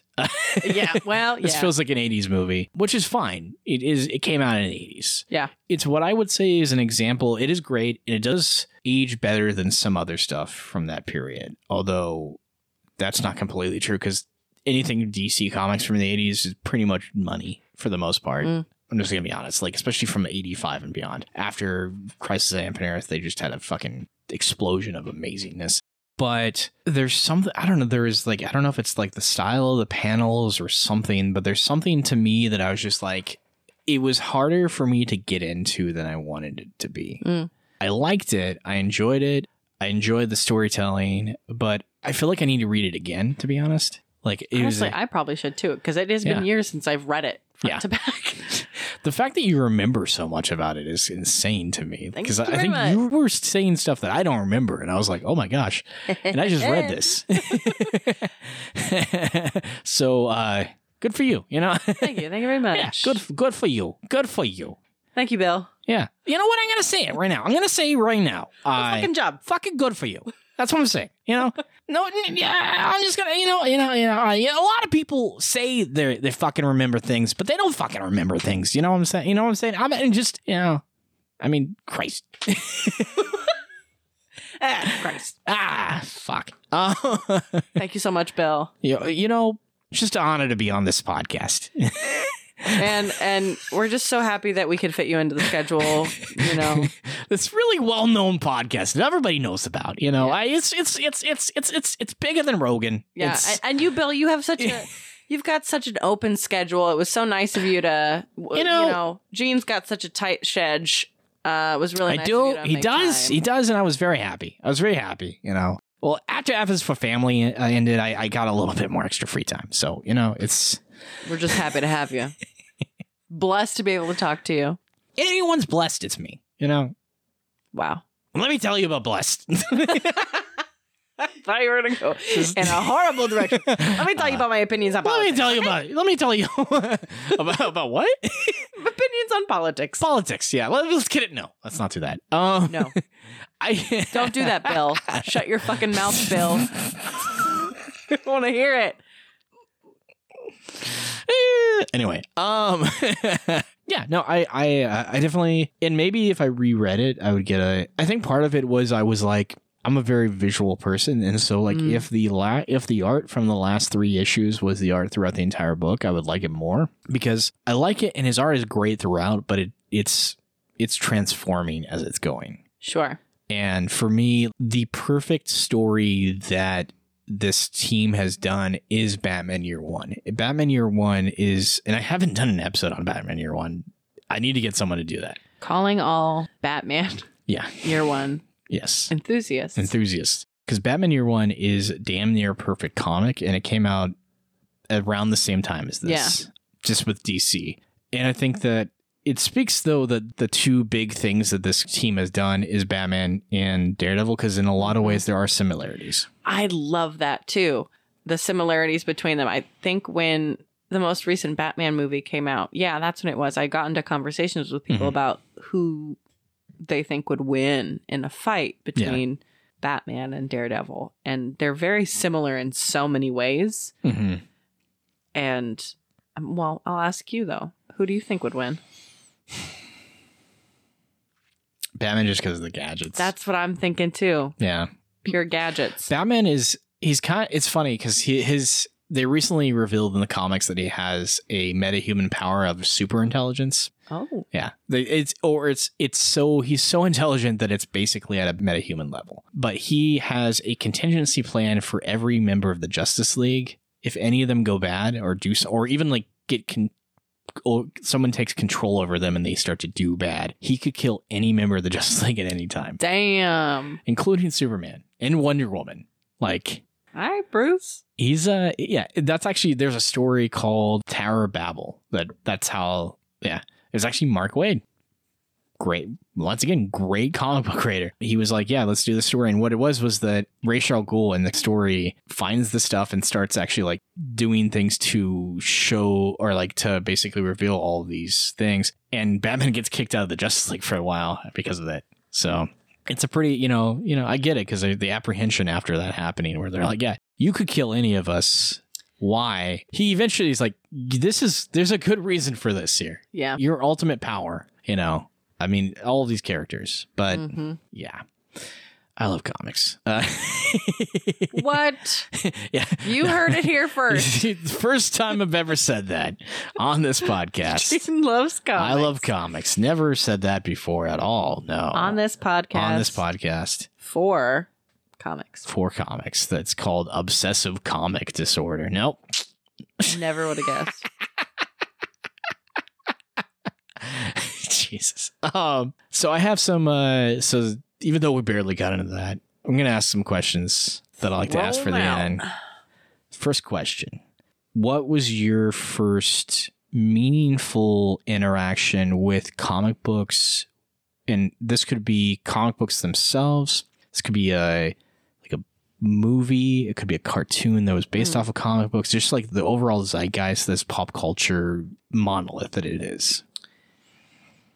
Spider-Man. Just as a whole, it was Spider-Man for me. I went through a big phase right around the time I got out of middle school and I was in high school. My freshman year, I went through a really big Spider-Man phase. I had watched all of the Tobey Maguire movies, really liked them.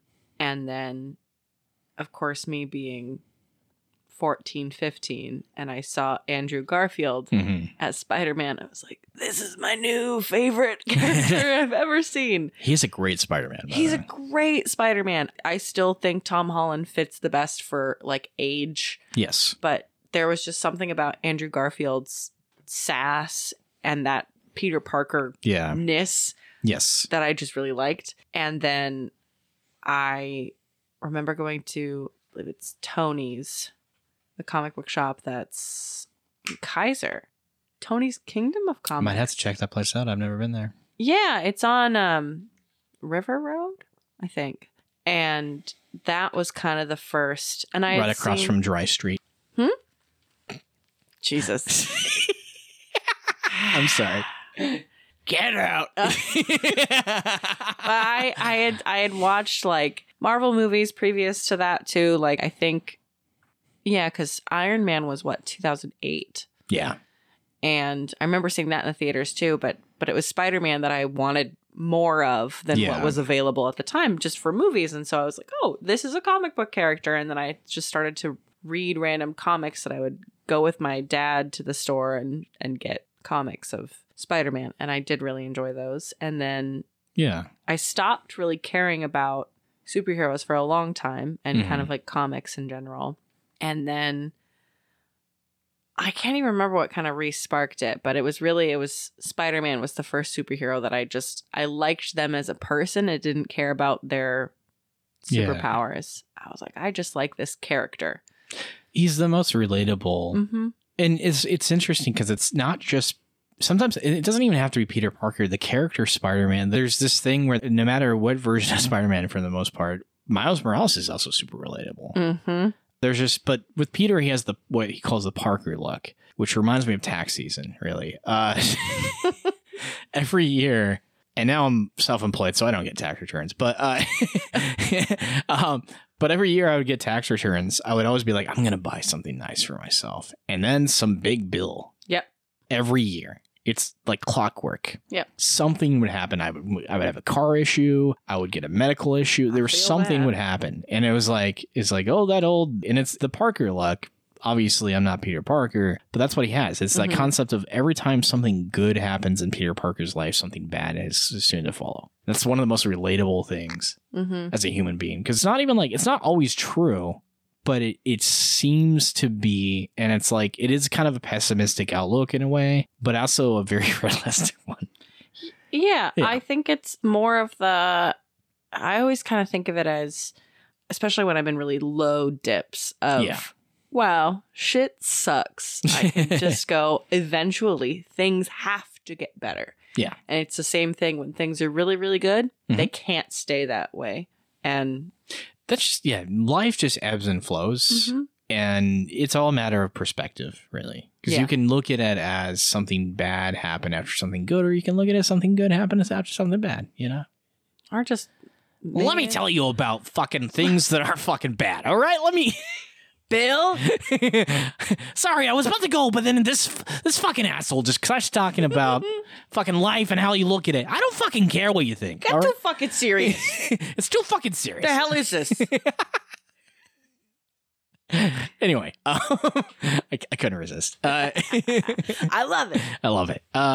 No, yeah, I get it though. Yeah, Peter Parker he is a really interestingly, and that's by design, because that's what Stan Lee wanted to do. He wanted to have the everyman of superheroes, because you already had, at the time, you had Tony Stark, which was one of the first Marvel heroes, one of the first Marvel comics, and he was a rich guy who got in a bad situation. Insanely smart. He was Howard Hughes as a superhero, basically.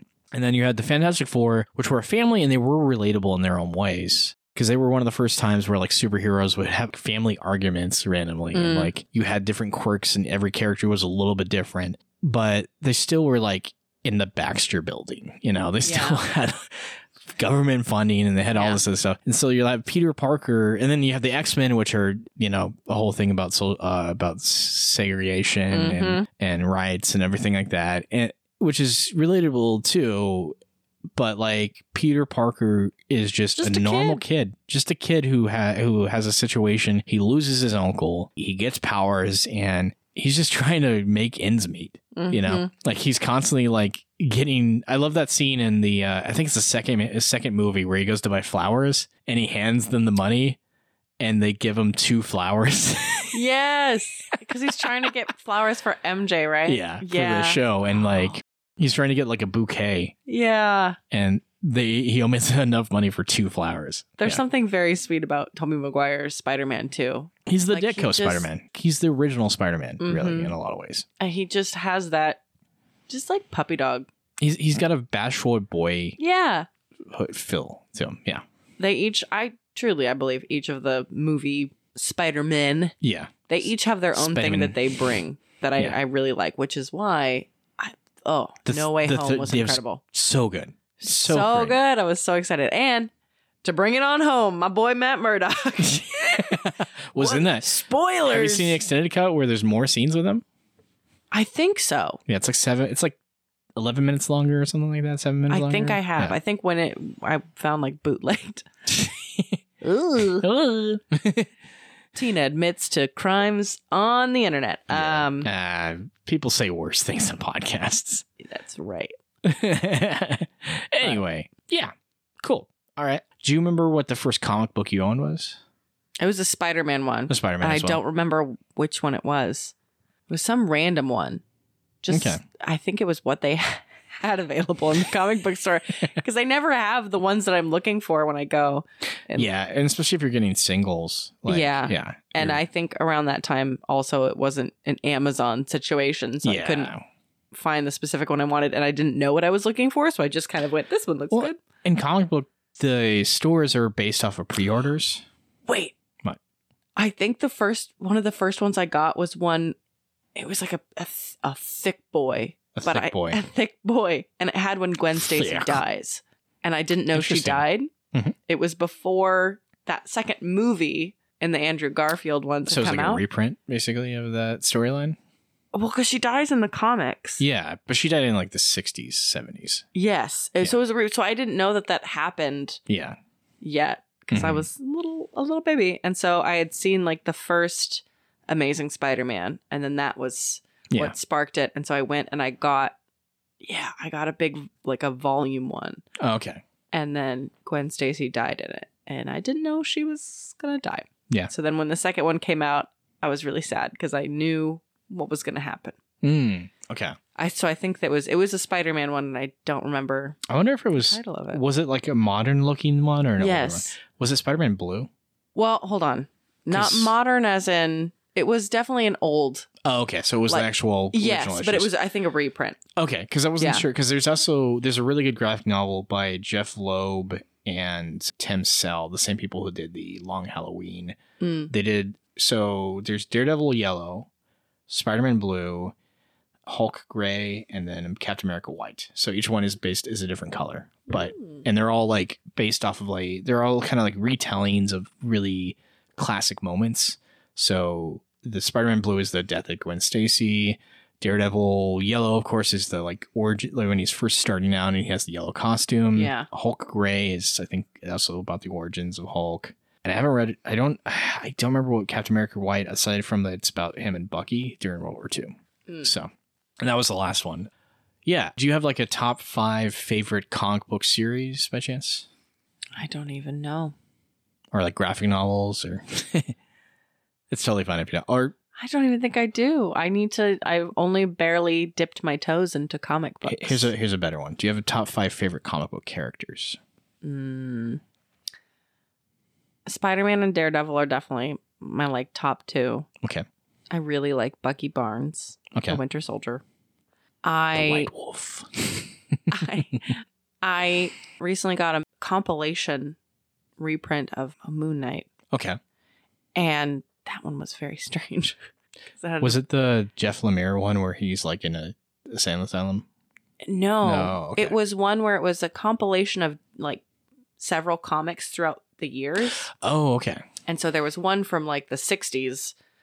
And then there was later on there was one that was very modern where it was all these different Moon Knights and all these different universes. Interesting. Okay. But then there was one where he was doing the werewolf guy. Werewolf by Night. That's how he first appeared. Was Werewolf by Night. Yeah. And I laughed so hard. Jack Russell is the name. I kept calling him a freak, and it made me laugh so hard. He would just go, "What's wrong with you, freak?" I don't know what made me laugh, but Moon Knight I really enjoyed. Mm-hmm. Honestly, Iron Man. Okay.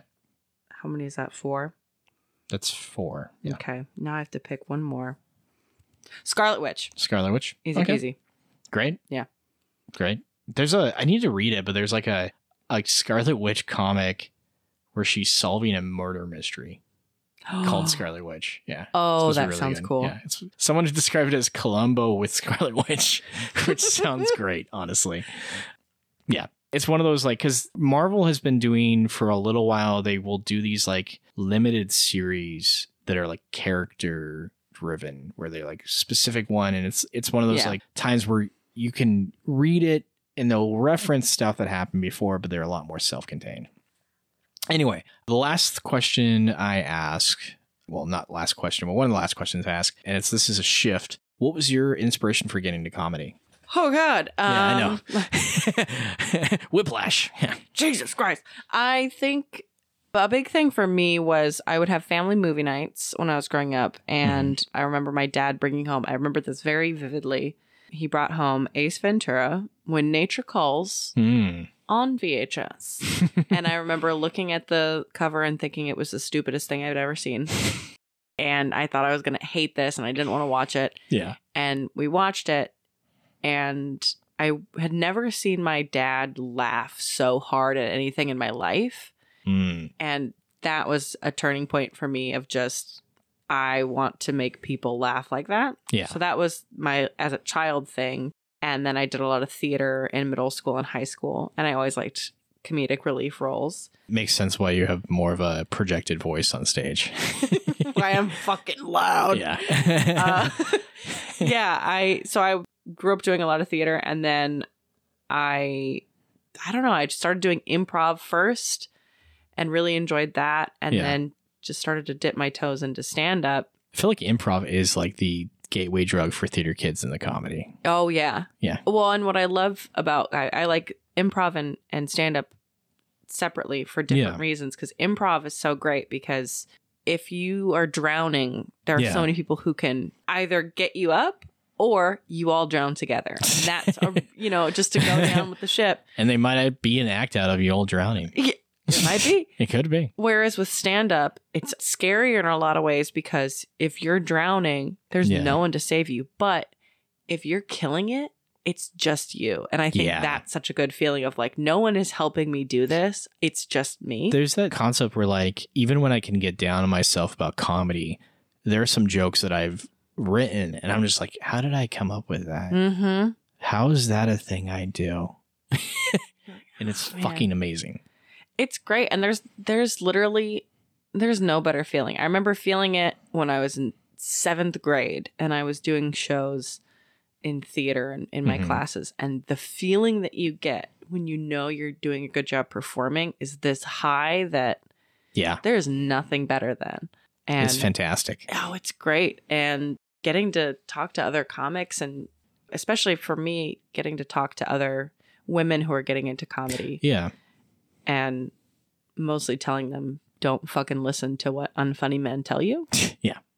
Which happens a lot. I think overall, in general, it's best not to listen to other comics most of the time. Honestly, if that person if you don't think they're funny, or, they're not, even if someone's more experienced than you, it doesn't mean they're better than you. But if you don't find that person funny, don't fucking listen to their advice. So apparently there's other people have said this, but I came up with this on my own, and then I've heard other people say this, but it's the idea is anytime someone gives you advice, they're telling you how to be like them. They're telling you how to be like that person. Yep. So advice isn't bad necessarily, because some people might be like, oh, that just means you're never going to take advice. I say, no, that just means I'm selective. Yeah. I won't say, like, someone can even be successful, but they're not the success you want. Yep. So, because like, I have some friends that are financially more successful in other aspects of life, but I'm less inclined because of where they are other parts of their life. Yeah. And it's like, that to me, what's important to me isn't always important to them and vice versa. And so it's like, yeah, cool. I could be where you are in that aspect, and who knows, some of these people might be listening right now and be upset with me, but that's fine, Hey, fuck you. Fuck off. No. But it's this concept of like, I have my journey and I am a stubborn motherfucker. So I am very tenacious. But the thing is that I am that kind of person that once I get something down, once I figure something out, it's better than anything anyone else could have tried to help me with. And I hate to say that. I hate to be like, oh man, I did this all myself. But at the same time, it's like, yes, that is what it is. This podcast, for example, I do need to get more listeners. That's the thing, but it wouldn't be what it is. Everything that's become from this podcast is me. This is obviously I have my guests, and some guests are better than others and worse than others. And the guests wouldn't be here without you. Yeah, but it wouldn't be this recording that's happening right now that you're listening to in a week from now or 2 years from now or a million years, and you found this and this was the one thing you decided to listen to. Who knows? Maybe this is an alien race being like, this is what happened with humanity. Ooh. Oh my God. Lots of talks about. I see why it failed. Yeah, No. they could have gone without those 13 minutes about AIDS, like. That's an objective. Yeah. Maybe. But we'll never know. But when it comes down to it, this, like, the things that I do well, it's like my art. I took one art class and I didn't learn anything from it. Mm-hmm. All I learned from it was, sometimes it's good to like have someone sit still and draw on that person. Yeah. It's not. Honestly, I became a better artist when I just decided, and I don't know if they still do this stuff now, but they were back in 2017 before I started doing comedy. I was starting to do like comic strips, which I still do every once in a while, but I was trying to get better as an artist. So what I did was I found a studio in Portland that were doing live nude models to draw. And it was also nice because I got to see titties, but started off strong. I know. I'm a guy. It's through and through. But regardless of that, I got to learn how to draw people better in different positions and learned about the human form to the point where sometimes I still fuck it up, but like I got better as an artist overall because of that, because very rarely do you have an opportunity to just stare at someone. And not just that, but like I got better at drawing faster because the long poses is a half hour, right? So they start off with these 5-minute poses, then they did 10-minute poses, and then half-hour poses. So like all together, I think you were there for 2.5 hours, 3 hours, something like that. Wow. And so maybe it might have been just 2 hours, but you were there and they would do these different lengthy poses. But I was like, the more I went, those half-hour poses started to look really good. They started to be like really detailed. And I was like, it was amazing to me to learn that I could do this quicker art. Now, does that still be the case sometimes when I'm trying now? Not really, because I have ADHD and I hyperfocus, but that's fun. But either way, I learned a lot from that. Mm-hmm. And now my ADHD is reminding me, I don't know why I started this conversation, this thing about art. It's fine. You're also talking to someone with ADHD. Yeah. We both lost the plot. We were talking about living comedy. An unmedicated life. Oh, I was talking about the idea of taking it. We were talking about advice. Yes. Yeah. So, but because I learned more about how to do art doing those and how to be a better artist and how that whatever than I ever did from people trying to show me or watching instructional videos or something like that. And I would always what works best for you. Exactly. Yeah. Yeah. Yeah. There's so many times there are people in comedy who and I think there's a great way to give constructive criticism where it's Tyler Bowe is a great example. Yeah. I love doing shows with him, and his way of like talking to me about my jokes goes, oh, that joke's really funny. What if you like paired this part of your joke with this? And like, what if you added this? It's what you already have is great. Here's how you can improve it, rather than being like, it'd be much better if you did this. Like, there's just a different. It also lets you consider it instead of saying, because even that could be wrong. And it allows a person to say, I could be wrong about this, but have you tried this? Yeah. It's a way better way to approach something. Yeah. And I love that kind of feedback. And Tyler is someone who's super funny too. And I'm just like, that's a person who can tell me all kinds of tips and tricks and give me advice because I see them. They're kind. They're funny. They are making their fucking way in the world. Yeah.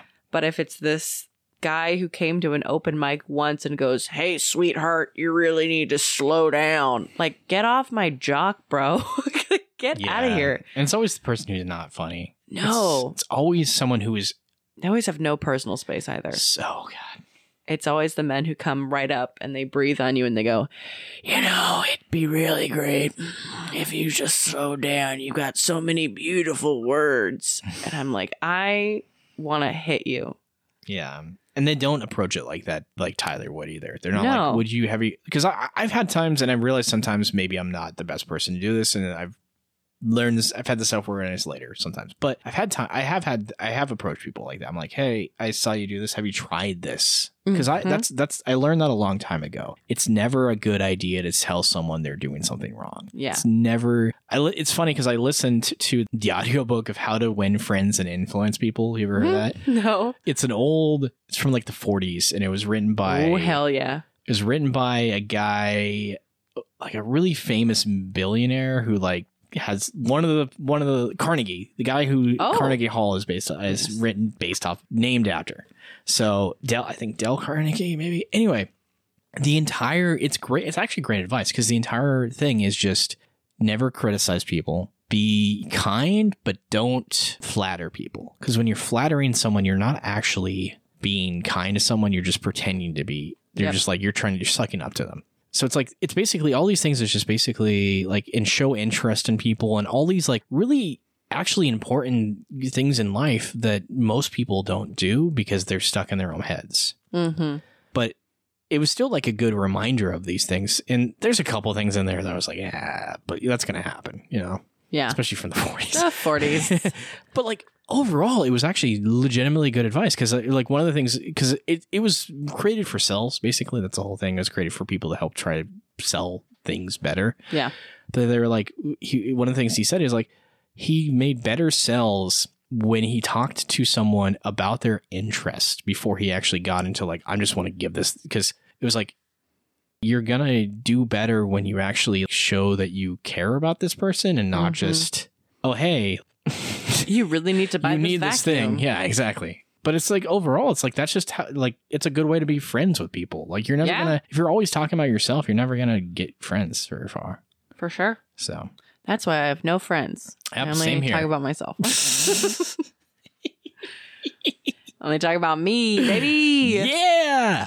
So before we're done here, do you have anything to plug, whether it's social media or I know you do like an ongoing show once a month or something like that? Yes. I co-produce and host a show called Date Night Comedy for Couples. Mm-hmm.